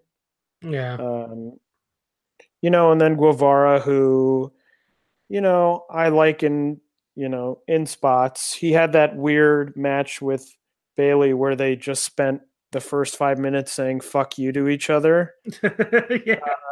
Which was kind of funny. And they're telling them it's the main event of the show. Please wrestle and stop saying "fuck you" to each other. But that's more of a thing where I'm like, oh, this is amusing, and then they have a match, and I'm kind of like, okay, whatever. Yeah. But yeah, I mean, like, so Puma King ends up like teaming up with Sasaki on the rest of the tour, and they're going to team together on the 30th. So that's I think interesting. they teamed together yesterday because they had a match with, I think, Higuchi and Umeda, and I really want to see it. Yeah. So there you go. But yeah, I'm still trying to find this Bailey I don't know if it's on Cage Match because I keep looking for it too. Yeah, I think don't- are they missing a show? they might be missing a show. I'm looking on Dramatic DVT now because I'm losing. I feel like I'm going crazy. 1, 2. Unless I'm totally unless I just made up a match in my head, but I don't It think I looks did. like they have all the shows. I'm looking, and it looks like all the shows are there. They're in the same Mhm. block. They had to wrestle each other. Yeah. Okay. So it's on. It's not listed on Cage Match. I don't know why, but it's on the December 2nd show in Fuji. It's Tetsuya Endo defeating Mike Bailey with a cradle in 14 and a half minutes, which is also for the Iron Man Heavy Middleweight title. Oh yeah, it's on here. It's on Cage it is Match. on there. Okay. Maybe it's throwing me off because it says for the Iron Man title. Yeah. Okay. There you go. December 2nd. That's the We're show. all blind. Yes, it's a 4-star match in front of like 50 people. But speaking of 4-star matches in front of nobody, Gambari Bad Communication, Jun Akiyama against Keisuke Ishii, 4 stars, December 16th at Corkin Hall. You really should watch that whole show. The whole Gambari show is really fun, but that match is definitely the highlight, and it's an awesome fucking match with Akiyama like being his Hall of Fame level heel bully self against Ishii. I can't. Can you imagine voting for Yuji Nagata in the Hall of Fame and not Jun Akiyama? Like that's just. I like Yuji Nagata, but that's insane. That is like absolutely insane. Anyway, I mean, why? Shinsuke Nakamura is in it. I don't think any of the things he's saying. I know, but that Akiyama fellow though, he doesn't deserve it. So stupid. But I mean, I honestly like barely saw people talking about it this year. It was like, I don't know, like if people just were so sick of it after like, I don't know, like one person got in last year or whatever the fuck happened. But yeah, I don't know. I mean, like it was funny when like the 7 people got in and people were like, oh, the log jam finally cleared, and Park got in. That was it. The only people that got in, the rest of them were all like fucking managers and shit from the non-wrestling category. So and Bill Apter got in. So whatever. Yeah, and also people vote in like the middle of May, and then the results come out in December. It's like PWG. Can you wait? Can you not wait for the Wrestling Observer year-end awards just to see like when they're going to come out? It's like the balloting hasn't even opened yet, so that he has to get all the ballots in. I hope a match from Wrestle Kingdom gets match of the year when it's not eligible to be it. It's gonna be like he's gonna start collecting votes in like 2 weeks probably, and then so we'll get the results in like April maybe if we're lucky. So, all right though, that's DDT's year. I think we covered pretty much everything. Fun year Technically, overall. not the end of the year. They still have another show.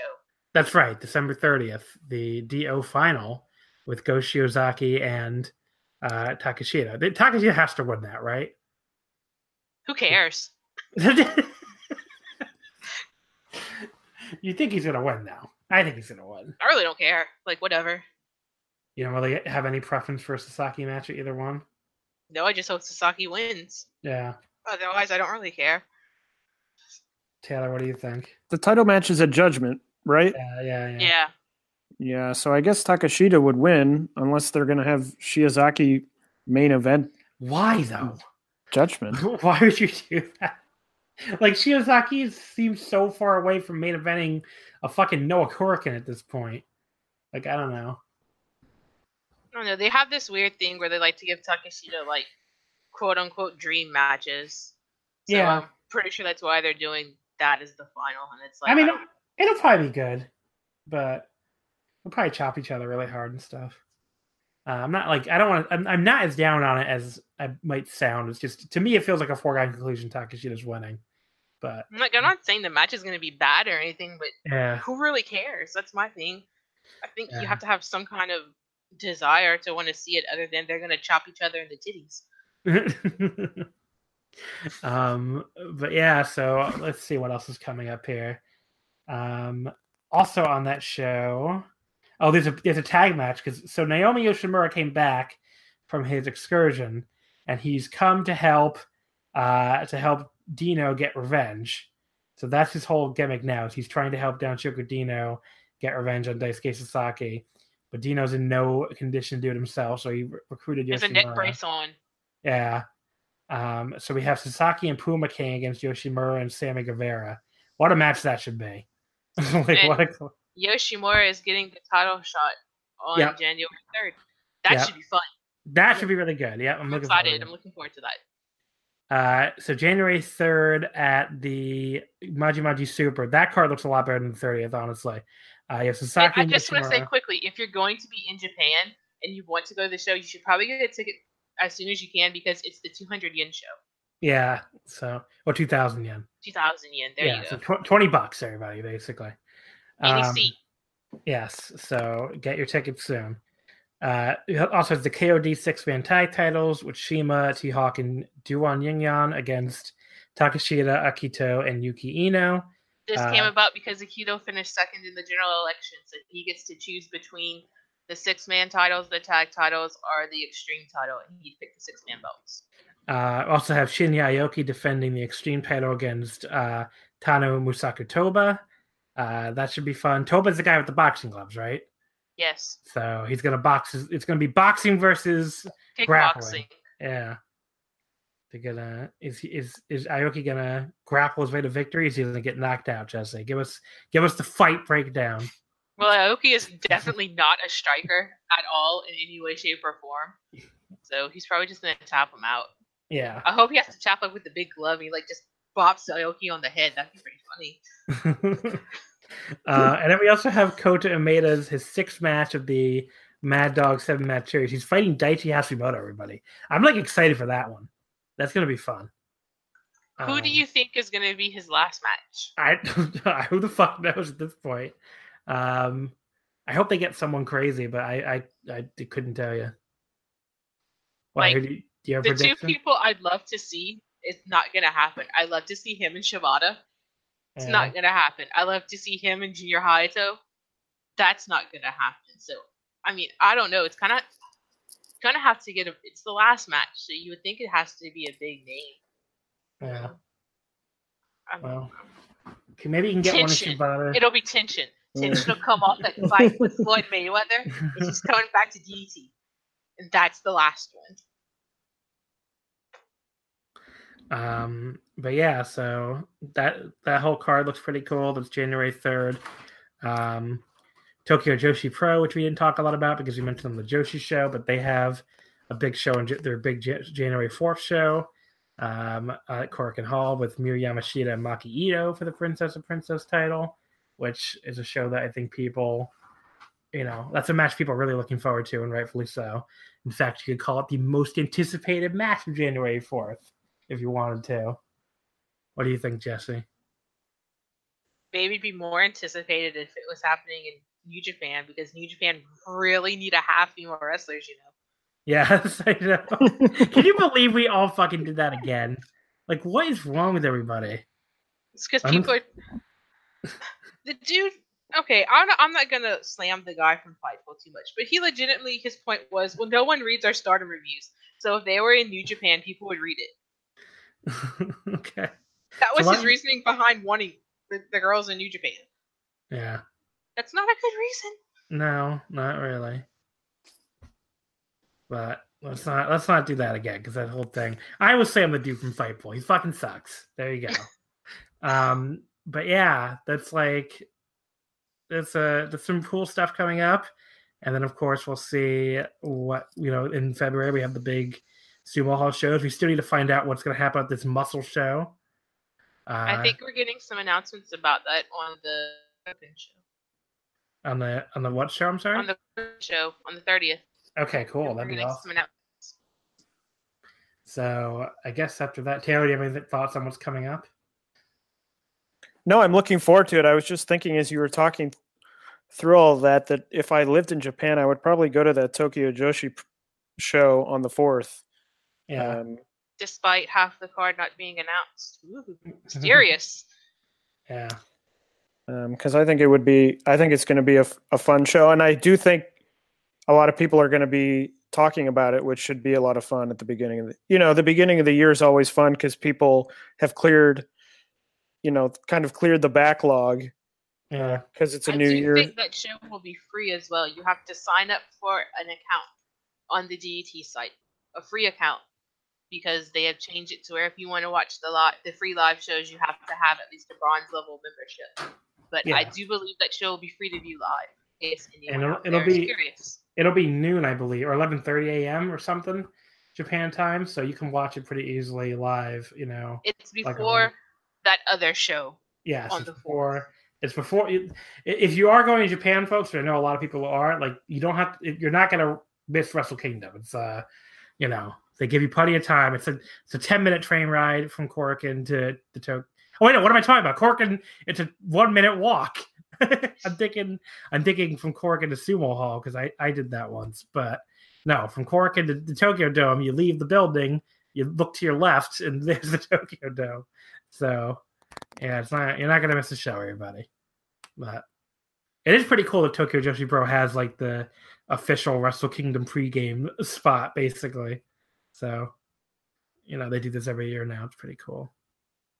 All right, so that's a look at what's coming up. Now I guess we can get into our award winners. So Wrestler of the Year, first of all, this would be like your MVP. Not just best in ring, but like who you think was most important to DDT this year. To me, this is really easy because he almost saved the year for me. But Jesse, why don't you give your pick first? I'm gonna go with Mao. Oh, okay, wow. I thought he had a really standout year. He was in some pretty important matches.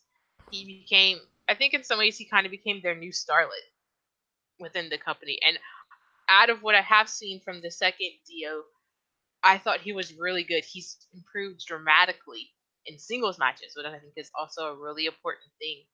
And in a year where a lot of people just kind of had mediocre years or didn't have good years or didn't quite stand out as much as they used to, I thought he managed to stand out. And I know a lot of people are excited to see him in New York.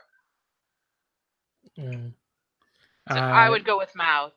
That's my choice. Wow. Okay. I thought you were gonna say Sasaki, and that's who I'm going with. But yeah, Mao would be up there too for me, I guess. But I just think Sasaki in the first half of the year, when I was not at all into all the Irie stuff, I was at least into what he was doing, and with all that, the Harashima feud, and turning to Kat Soma and all that stuff, and then Big Love and all that, and then he wins King of DDT, and then he wins the title.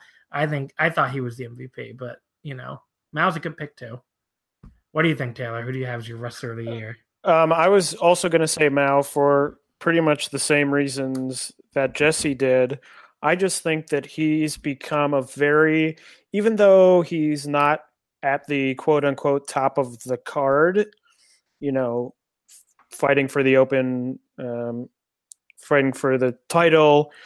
I think that he's just become sort of, Jesse used the word starlet, but I think he's become sort of I don't know even how to say this, but he kind of embodies what DDT is for me, in that he can go out. Obviously, he's tag champions with Bailey, and they can go out and have some incredible matches, but he also has the ability, as you saw at Peter Pan, to have these very funny matches with Takagi and other people. So to me, he's so versatile in a way that often when I think of the best of DDT, I think about their versatility in terms of, they can put on very funny matches, but then they can put on, these great kind of classic wrestling matches. So to me, he had a combination of great matches. The fans were behind him. And to me, he embodies what DDT is about. All right, cool. So most outstanding, strictly in ring. My pick here is Endo. I just think when I was going through the year and just like thinking about who was consistently just almost everything he was in, whether it was tag or singles, tournaments, and especially in the tournaments, I thought he was awesome and like the most consistent performer in the second DO, by far the best in the second DO, I thought. And the first DO, he was very good as well. And then had a great King of DDT. And then, the tag title stuff with Paulie was great. The 6-man title stuff he was in was great. I just think no matter what he did all year, he was awesome. So my most outstanding here would definitely be Endo. What do you think, Jesse? I think Endo as well, just because maybe if Kota Umeda had stayed healthy, Yeah. I'd go with him because he had just like banger after banger. Even on like little house shows, he was having incredible matches, but then he got hurt again. And I think the same with Takeshita. I think Takeshita just missed a little too much time, especially when they had to relinquish the 6-man belts. I would maybe have said Takeshita if they had more matches and more title defenses. So I just think Endo is like a steady, consistent to the company. You always know what he's going to do. It's always going to be pretty good. He's always going to... I don't know if he'll always be around. I mean, who knows in this crazy landscape we're going into next year. I mean, everybody throwing out these ridiculous rumors about everything. I mean, who knows? So, but as long as he's there, he's a consistent in the company. And I just hope he finally wins the freaking main title eventually.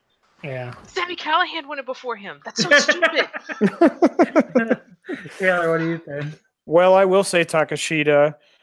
He did miss that time in the middle, but actually I was kind of consolidating my list of, my favorite matches of the year before the show. And to me, looking up and down it, he is all over it. So to me, from a purely who had good matches and who had a high number of good matches, to me, it's Takeshita. All right. Best major show. I'm on Peter Pan here. That's my favorite show of the year in any company, so I have to pick it for DDT, obviously. Although I love Judgment too. A couple of those Korakuens you mentioned at the end of the year are really good. There's just a lot of great shows. If you expand it too, I thought Bad Communication, the Ganbare Korakuen was awesome. I thought the Tokyo Joshi Pro Korakuens are almost all awesome. I mean, there are a lot of really good shows this year, even though, as we said, some of the DDT Korakuens weren't that great. Jesse, what do you think for best major show? So I'm going outside of DDT itself, and I'm going to Tokyo Joshi. I don't know if you talked about this show on the Joshi episode, but my favorite show of the year was the Yes Wonderland Korakuen Hall show. Which one was that? August? It was in That was May. Oh, okay. In May. Yeah, we talked a lot about the August show. I don't think we talked as much about the May one. That had the Miyu Yamashita versus Rika Tatsumi title match, and before that match, Rika had gotten to the ring and she was like cutting off her hair and everything, trying to show that she was really serious about it. That title match was incredible. I love that match. That's the show that had Jun Kasai against Hyper Masao. Yeah. That match was awesome. This had the Muscle Strikers against Neo Bishiki-gun. That match was awesome. We had Maho and Su Young teaming together. Like, just from top to bottom, this show was cool. You had Nodoka and her sister teaming together for the first time. Yeah. Oh, that show was great. So that's my favorite show. That was awesome. That was an awesome show. Taylor, what do you have here for best major show? So I'm going to say DDT Special, the Korakuen show from the end of November. Like I said just a few minutes ago when we reviewed it, I just think the top half of the card was so strong, and it was such a good variety of matches and so indicative of, the style of DDT. Obviously the title match, the main event, was incredible. But you had, the Takeshita Ito, you had Jun Kasai and Mao, you had, Strong Hearts Disaster Box. So I just think overall it was a really strong show. So that would be my pick. So, can mention the DDT also has a contender for best weekly TV show, which I don't think the two of you have voted in the Omakase Awards yet, right? I don't think neither one of you have. I have not. Okay, you're gonna have to give me another DM, I'm sure. But it's with neither one of my DDT guests actually voting, Maji Manji is still ahead right now for it's winning the best weekly TV show category. Gonna have to vote for being the lead. It's not the lead is not that big actually. It's got a 3-vote lead over fucking 205 Live. So I definitely need the two of you to come through and help take it over the finish line here, because I don't want that fucking fake ass WWE show winning. But yeah, I mean, obviously, whatever happens, happens. But yeah, don't forget to turn your ballots in. And it's not doesn't it goes if anyone else happens to hear this who has a ballot because you only have 2 weeks left. It's not the end of the year yet. How can I vote on a year if the year's still happening? People voted in like late October. what do you want me to tell you? But yes, so DDT. Final category we'll cover is match of the year. So we decided to separate our lists. So we did like a top 5 comedy/gimmick list and then a top 5 quote unquote regular matches list. So let's do the comedy gimmick one first. This is like our favorite, either like wacky matches or like hardcore matches or comedy matches. So number 5, I have Mao and Shinjiro Takagi here from Peter Pan. That was the Weapon Rumble. I just thought that match was hilarious and, featured like Mao's cell phone number being used against him. And people started sending him line messages and shit. It was awesome. Jesse, what do you have for 5th on this comedy gimmick list? I have the Azusa Saki-sama and Yoshiko-sama versus Maki Ito, Miyu Yamashita and Mizuki match. Yeah. Judgment. That was awesome too. With Charlotte. I wish Charlotte the Bear. I forgot to put that on my list. I should have put it on here. Taylor, what do you have 5th? So my 5th match is probably a match a lot of people haven't seen. It was from a small house show. It was Mao and Nobuhiro Shimatani versus Harada and Takagi from a show called Ichifuji ni Takasan DDT, which was on March 4th. At the beginning of the year, I was watching everything that made tape in DDT, including these little tiny house shows that they run. And this was a match where they were in some warehouse and they ended up inside on a truck and they were jumping off the truck and they were hitting each other with the plastic hammers. So I thought it was a great match. I would say if you haven't seen it, go back and check it out. There wasn't too much from those small little house shows that made the top of my list, but this was one of them because I just thought it was a great match. Yeah, so that I'm gonna have to check that out because obviously I did not see it. Number 4, I produced show, just a fucking amazing match all around, and I mean it's really made even better by Aja Kong. Constantly cutting to her on commentary and just her facial reactions to the complete like madness and comedy happening in the ring at her expense. It's really funny, and she comes in and kills everybody, so it's great. What do you have 4th place, Jesse? It's technically not a comedy match, but I went with Shinya Aoki versus Sammy Guevara from the Dio tournament. I guess that counts, I guess. He just like stalls forever, flips him off, and then gets tapped out. It was funny, so it should count. I loved it. Taylor, what do you have 4th? My 4th is Super Sasadango Machine versus Andreza Giant Panda from Peter Pan. We talked about it on the show. Obviously, a very funny match. Andreza is very popular and very beloved for it's easy to see why. Everywhere but the Voices of Wrestling flagship podcast. My 3rd place, Mao versus Shinjiro Takagi again, this time the King of DDT first round, which I just thought that was just like that crazy brawl all over Shinjuku face. Just one of my favorite things of the year. Awesome fucking match. Jesse, what do you have 3rd place?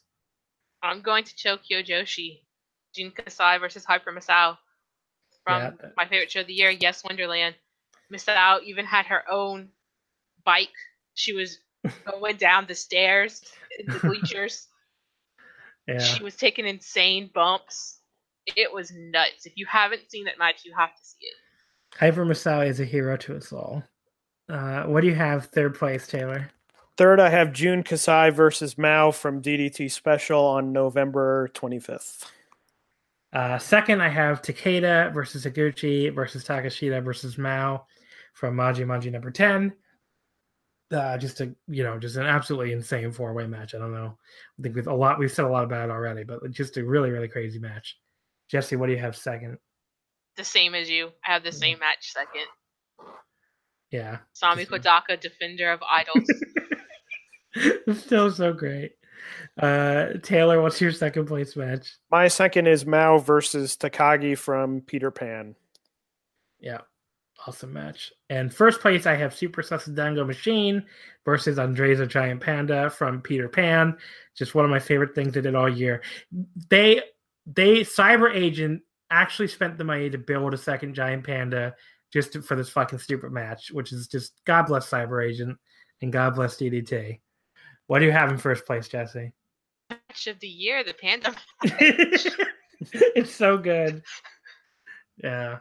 Seeing people that don't really watch DDT tweet about that match live was so funny. Yeah. It was just incredible.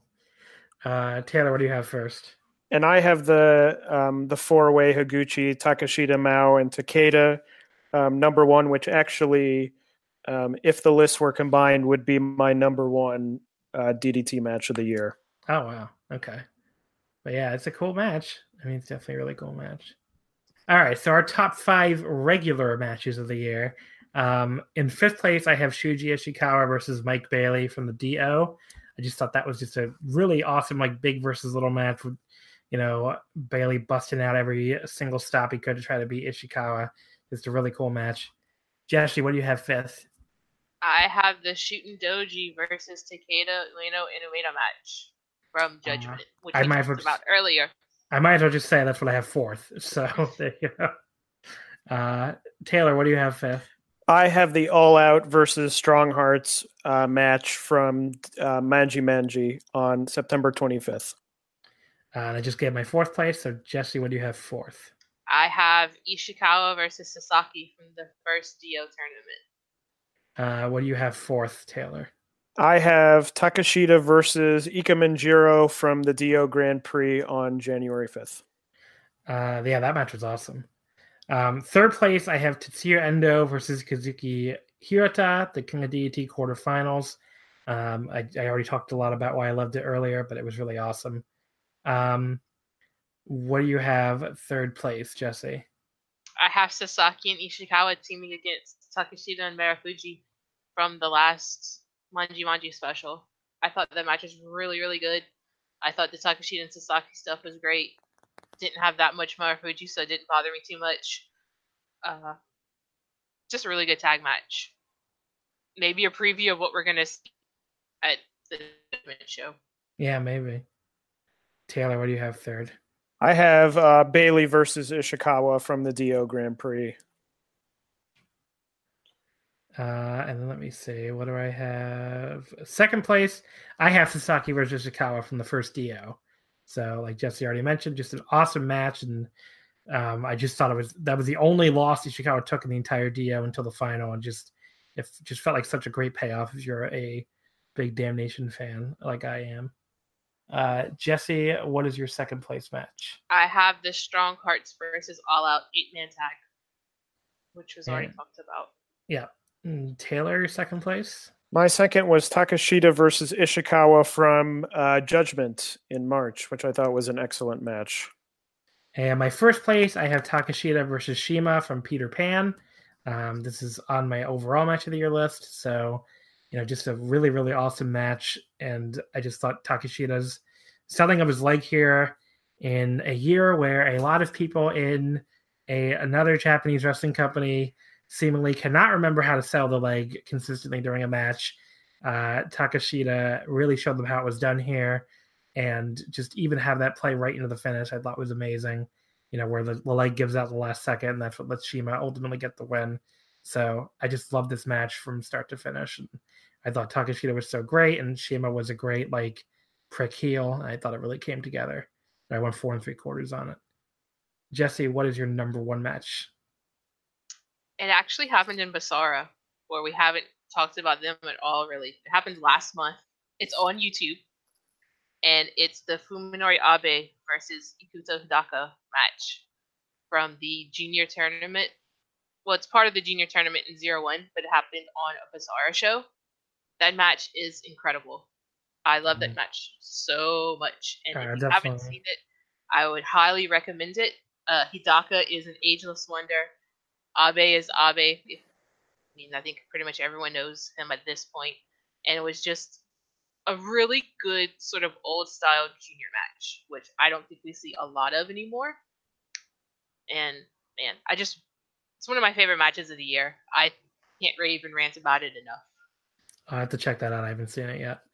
They uploaded it for free on YouTube, on DDT's YouTube. Okay, so everybody definitely check that out. Taylor, what did you think? Number one. My number one match was Takeda, Umeda, and Ueno versus Iwasaki, Mao, and Mike Bailey from DDT Music on April 15th. It was a 6-man title match. It happened during that run when I thought there was a lot of great 6-man title matches happening, and I loved that young, kind of the young team of Takeda, Umeda, and Ueno. I just thought it was a great match. Another show that I don't think was probably seen by a lot of people, but if you haven't seen it, I would definitely recommend going back and checking it out. And another match for both Bailey, who I thought had a great year of improvement, and Mao, as I said already, a great year. Another great match for them. Both of you getting all hipster with your picks here. I like it. All right, so those are our awards. So let's get into questions. At Jamie OD, of course, he runs the Dramatic DDT blog. Big shout out to Jamie. He says, "Did you lot hear about the Natsumi Maki story yet? Do you know this story yet, Jesse? The story about Maki jumping over from Actress Girls?" Okay, I'm not a Joshi expert in the least. Okay. But so this is gonna be a really bad story. But from what I saw on Twitter, the actress, girls, beginning pro, whatever, had a show yesterday, and the wrestler in question was pulled from the card, and so Hota had a match, and then she said, "Yeah, she's leaving for Tokyo Joshi," or something to that effect. Yeah. And we didn't give her permission, so fuck her. Basically. But the weird thing is that she always said she was leaving at the end of this year. So that was always the plan apparently. So why is she not allowed to leave for Tokyo Joshi specifically? Why is that? And Tokyo Joshi hasn't announced pretty much anything for their January 4th card. However, there's a little kink in this. The Up girls are having a show on the 31st, and they're getting new names, new ring gear, and new themes. So I think that might have something to do with it more than they're just holding back the card to surprise people. Yeah. But if this wrestler in question, I can't even remember her name. I don't really know anything about her really. If she does show up, I'm not shocked. There's always shenanigans going on between these Joshi promotions. Not that anyone would ever write about it. No. Taylor, do you have anything to add to this? Do you know anything about it? No, because I kind of was the same way where I got most of the information kind of from scanning Twitter, like Jesse did. I mean, I know that sometimes these contract situations can be very strange in ways that I don't understand. I mean, I remember when, this is a totally different scenario, but when Sari wanted to leave Seedling. See, that's the other thing too. I don't know her name, so I'm going to speak apology. I don't think the girl that's leaving to apparently go to Tokyo Joshi is the only wrestler that's leaving that company either. Right. They said other people are going to be leaving too. But I know sometimes people go, "I want to leave," and the answer they receive is no. So, there's, especially going through, the information I read is being posted in Japanese, and then people are posting about it. So you're kind of hearing a game of telephone in a way. Yeah. So who knows what's really going on behind the scenes, or who said what, or who did what, You never really know. So Andy at Trilly Robinson wants us to create a new dream faction. It's a lot of pressure, Andy. Let's say, how about Sasaki, Higuchi, Umeda, Watase, and Mao. There's my dream faction. It's like half of the freaking roster. It's 5 people. There's 5 people. Plenty of factions are 5 people. What are you talking about? Damn nation's like 7 people. Yeah, so it's not half the half. I have to think about this. All right, Taylor, come on, give me some. I'm names. just thinking about like, okay, let's put together. I just had it and then it went out of my brain. Okay, Harada, Aoki, Ueno, and I can't think of a fourth person. Because I just have liked Harada being more serious, and I think putting him with 2 people who would be very serious, like Aoki creating some kind of shooter group out of a bunch of people who aren't actually shooters, That would be funny. would be. How about Would be Shimatani? Shooter Shimatani. Yeah, so I guess that would be the basis. I don't know if there would be a fourth person I could think of. Shimatani. Yeah. Jesse, who's your group? So how many people do I have to have in this group? He did not specify. I just did 5. I'm Taylor gonna just go did with 3. like 3. Okay. I'm gonna go with Mao, Okuda, and Higuchi. That's my 3. I think it would be a cool unit. They're all a little different. They all do different stuff. They can all dress up in suits like bodyguards or whatever. That actually, but can they take them off during the match? Because it was really distracting. They can take the tie off anyway, you know. Okay. So AAEO, talk about Ken Oka versus Manitou Kishiwada and why it was great. I don't think I saw this. Sorry. I don't know if any of us have seen. That was Fake PDT fans. I feel like I did see it, and the fact of the matter is I don't remember much about it. Yeah, it was on Gambare You're My Sunshine on March 11th. So I assume We've been called out. It looks like it restarted. It was like 3 minutes and 17 minutes. Yeah, sorry, buddy. I didn't see it. I didn't. We've been exposed, and we should just delete the whole podcast we just recorded. I don't really see. I don't shy away. I'm gonna read a question even if it's embarrassing. But no, I don't know I didn't see this Gambare show. I'm sorry. All I know is Ken Oka has like red trunks now. Yeah, He's, like lost some weight. he looks completely different. And a cowboy hat. Yeah. He was him and I can tell you that him and Minoru Fujita in the fucking barbed wire death match that I saw today from the Corkin was fucking awesome. I heard Oka bled like a fish, man. He did. He bled really bad. At Aaron Puro, what is the best way to start watching DDT? Any recommended matches or shows? Is there a best month to subscribe to their service? Yeah, so I feel like this is a very difficult question to answer. First of all, you can, as we mentioned, Jesse mentioned this earlier. If you subscribe to the service, but you don't have to pay right away just to get the live shows free.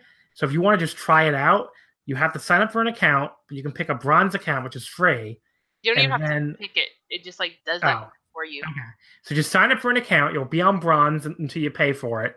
And once you have a free account, you can watch any of the shows as they air live. You just cannot watch them on demand later. So the shows, the Corrigans are at noon in Japan time usually. So, that's like 10 p.m. Eastern right now are we in daylight savings or not in daylight? Whichever it is. It's 10 p.m. right now Eastern time, 7 p.m. Pacific time on a Friday or Saturday night. So it's very easy to do for most people. So check it out for free. That's a good way to start. Any recommended matches or shows. Start, just jump in. There really isn't, like a best month to subscribe. Just like jump right in, see if it's for you. It's a very, it's a promotion that has a lot of history to it, but it doesn't really it doesn't feel like Dragon Gate to me, where like if you just try to jump into Dragon Gate, you can feel like completely lost. And definitely pay attention to like the DDT English update feed. That will help you a lot if you're feeling lost during the show, since there's a lot of like dialogue and stuff. He does these live translations throughout the show, and that will help you follow along a lot. But yeah, just the best advice I can give you is just start watching. You don't have to pay right away to sign up for DDT Universe and, watch some live shows and see if it's for you. It's a very unique brand of wrestling. So, it might not be for everybody. But I don't know. Jesse, do you have anything to add? They've been uploading some matches on YouTube for free. Oh, yeah, that's true too. Go and check that out. If you are going to sign up, it's pretty much like any other promotion. Wait till the first of the month because they charge on the first. If you're jump in on the January 3rd show, I think that's a pretty great way to start. It'll be a big show. You'll have a title match defense. It'll lead up to Judgment. You'll get good stories, and you'll kind of know what's going on before the first major show of 2019. Yeah. What do you think, Taylor? My advice with anything, and this applies to more than just DDT, is you just have to start watching. Because at any point, no matter if there's a great starting point or, if I say, oh, this is a perfect starting point, you're going to have to start, and there's going to be a point where you're going to be like, what's going on? With any company, not just DDT. Read Dramatic DDT is a huge thing.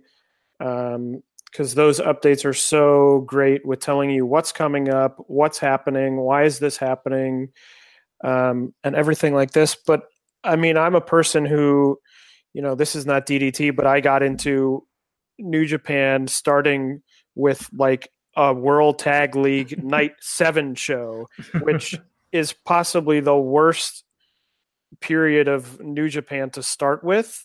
And, you watch shows and you get familiar with people, and then you see a great show and, you figure it out. So I always say it's best just to jump in and start, because the sooner you start, the sooner you'll figure out who everyone is, or you'll figure out, hey, this is, not for me.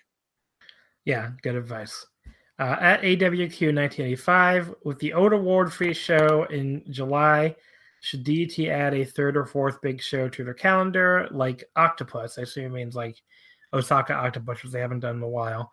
I don't know. I kind of think because of the Maji like specials, like maybe they don't need another big show because there's already a Corkin every month and now a Maji special every month. So I don't know if it's necessary to do more than 2 big shows a year. What do you guys think? If they're gonna make that Oda Award show a yearly thing, that's like the third big show of the year. Well, I thought that's replacing Peter Pan. No, they're doing Peter Pan too.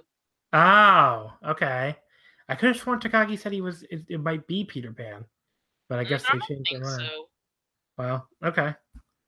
At PK. Oh, Tara, do you have any thoughts on this? I could be wrong though. You could be right, and I could be wrong. But I don't think it is.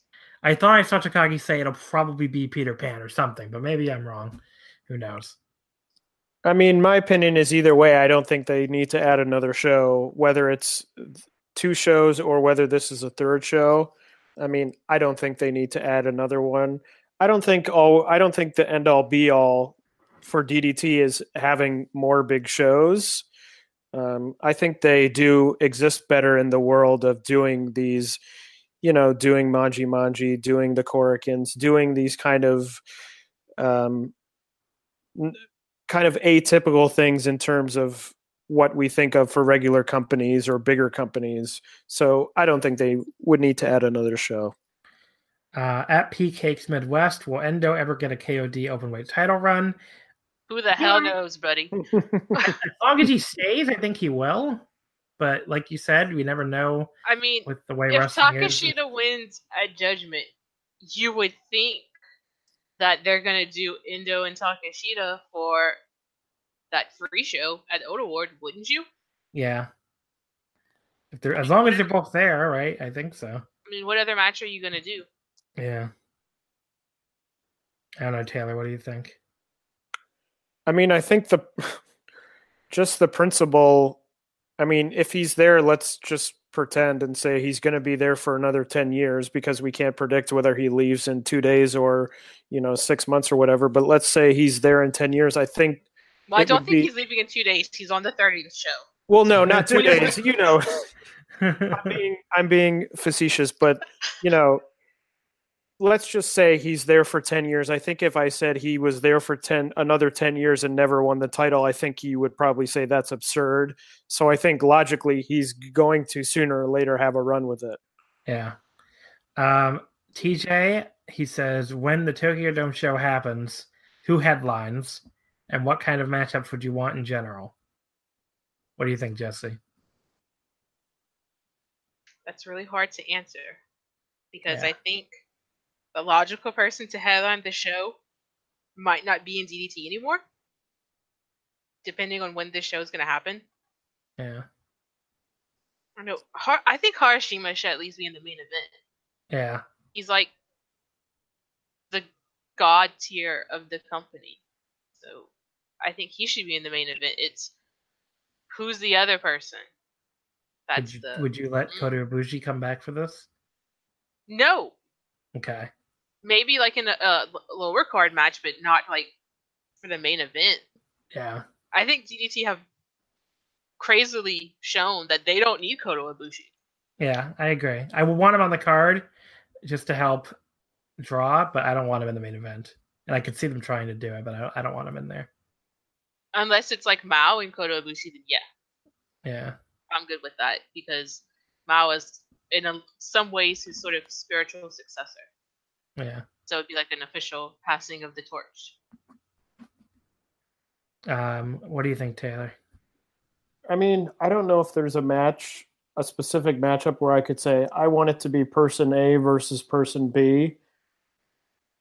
So in a way, I'm kind of cheating on this. I just think it would need to be a match that you've built up over a period of time. If they announced, on the 30th, they said we're doing a Tokyo Dome show in December of 2019. I think you then have to spend the entire year building up whatever, in whatever way you build things up, building up the match for the Tokyo Dome. So I just think it can't just be a match where you're saying, here's a guy who's good and here's a guy who's good. It can't be like what happened for Peter Pan this year. Right. Yeah. That show did really well, but Tokyo Dome's a different scale. Right. So I just think it has to be a match that the people are going to want to see more than just, oh, these are two people we like, and it would be interesting to watch them wrestle. The more now I think of ever since Jesse said it, I think Mao versus Ibushi is like the perfect match. But because it's like the past versus the present of the same type of guy, it would feel like a really special match since Ibushi's never there now. And hopefully Mao could go over. Yeah, I think that's what I would do. I think I would do Mao Ibushi. But as long as it doesn't involve Kenny Omega in any way, I'll be happy. At Joel J. Abraham, likelihood of Takashita being poached by the Fed and how it would affect DDT going forward. I kind of alluded to it when I said I don't know if the logical person to main event the Tokyo Dome would even be there. Yeah. I have a strong feeling that Takashita won't be in DDT in 2 years. You said won't or will? He won't be in DDT in 2 years. Yeah. I just don't see it happening. He's still really young. I think if he is interested in going to WWE, now's the time. Weirdly enough, he's kind of done everything in DDT that you can do, in a way. Yeah. And so, and DDT wouldn't hold a grudge against him about going either. They would let him go and not have any problem with that. But I just think, I don't see him staying in DDT for his entire career. I just don't see it. And, I'm not saying, there's this reported big, wait till January, you're going to see all these people sign with WWE. I don't know if he'll be in that list, but I definitely think he'll be on the list one day. So, and what do you think of it? I mean, but I don't think, it wouldn't kill DDT or anything. I mean, no. They have so many guys. And... I mean, Takagi has already said it's always important that you shouldn't be so dependent on one guy in a company. That's something that he's a big stickler for when it comes to DDT. And in a weird way, I think this year kind of proved that you don't need Takashita on the top of the card either.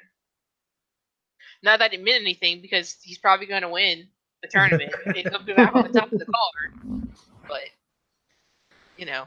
I mean, it'd be very depressing from the standpoint of, like, what the fuck is he going to do over there? But, you know, that's just when anybody signs there now. They just sign people to sign them.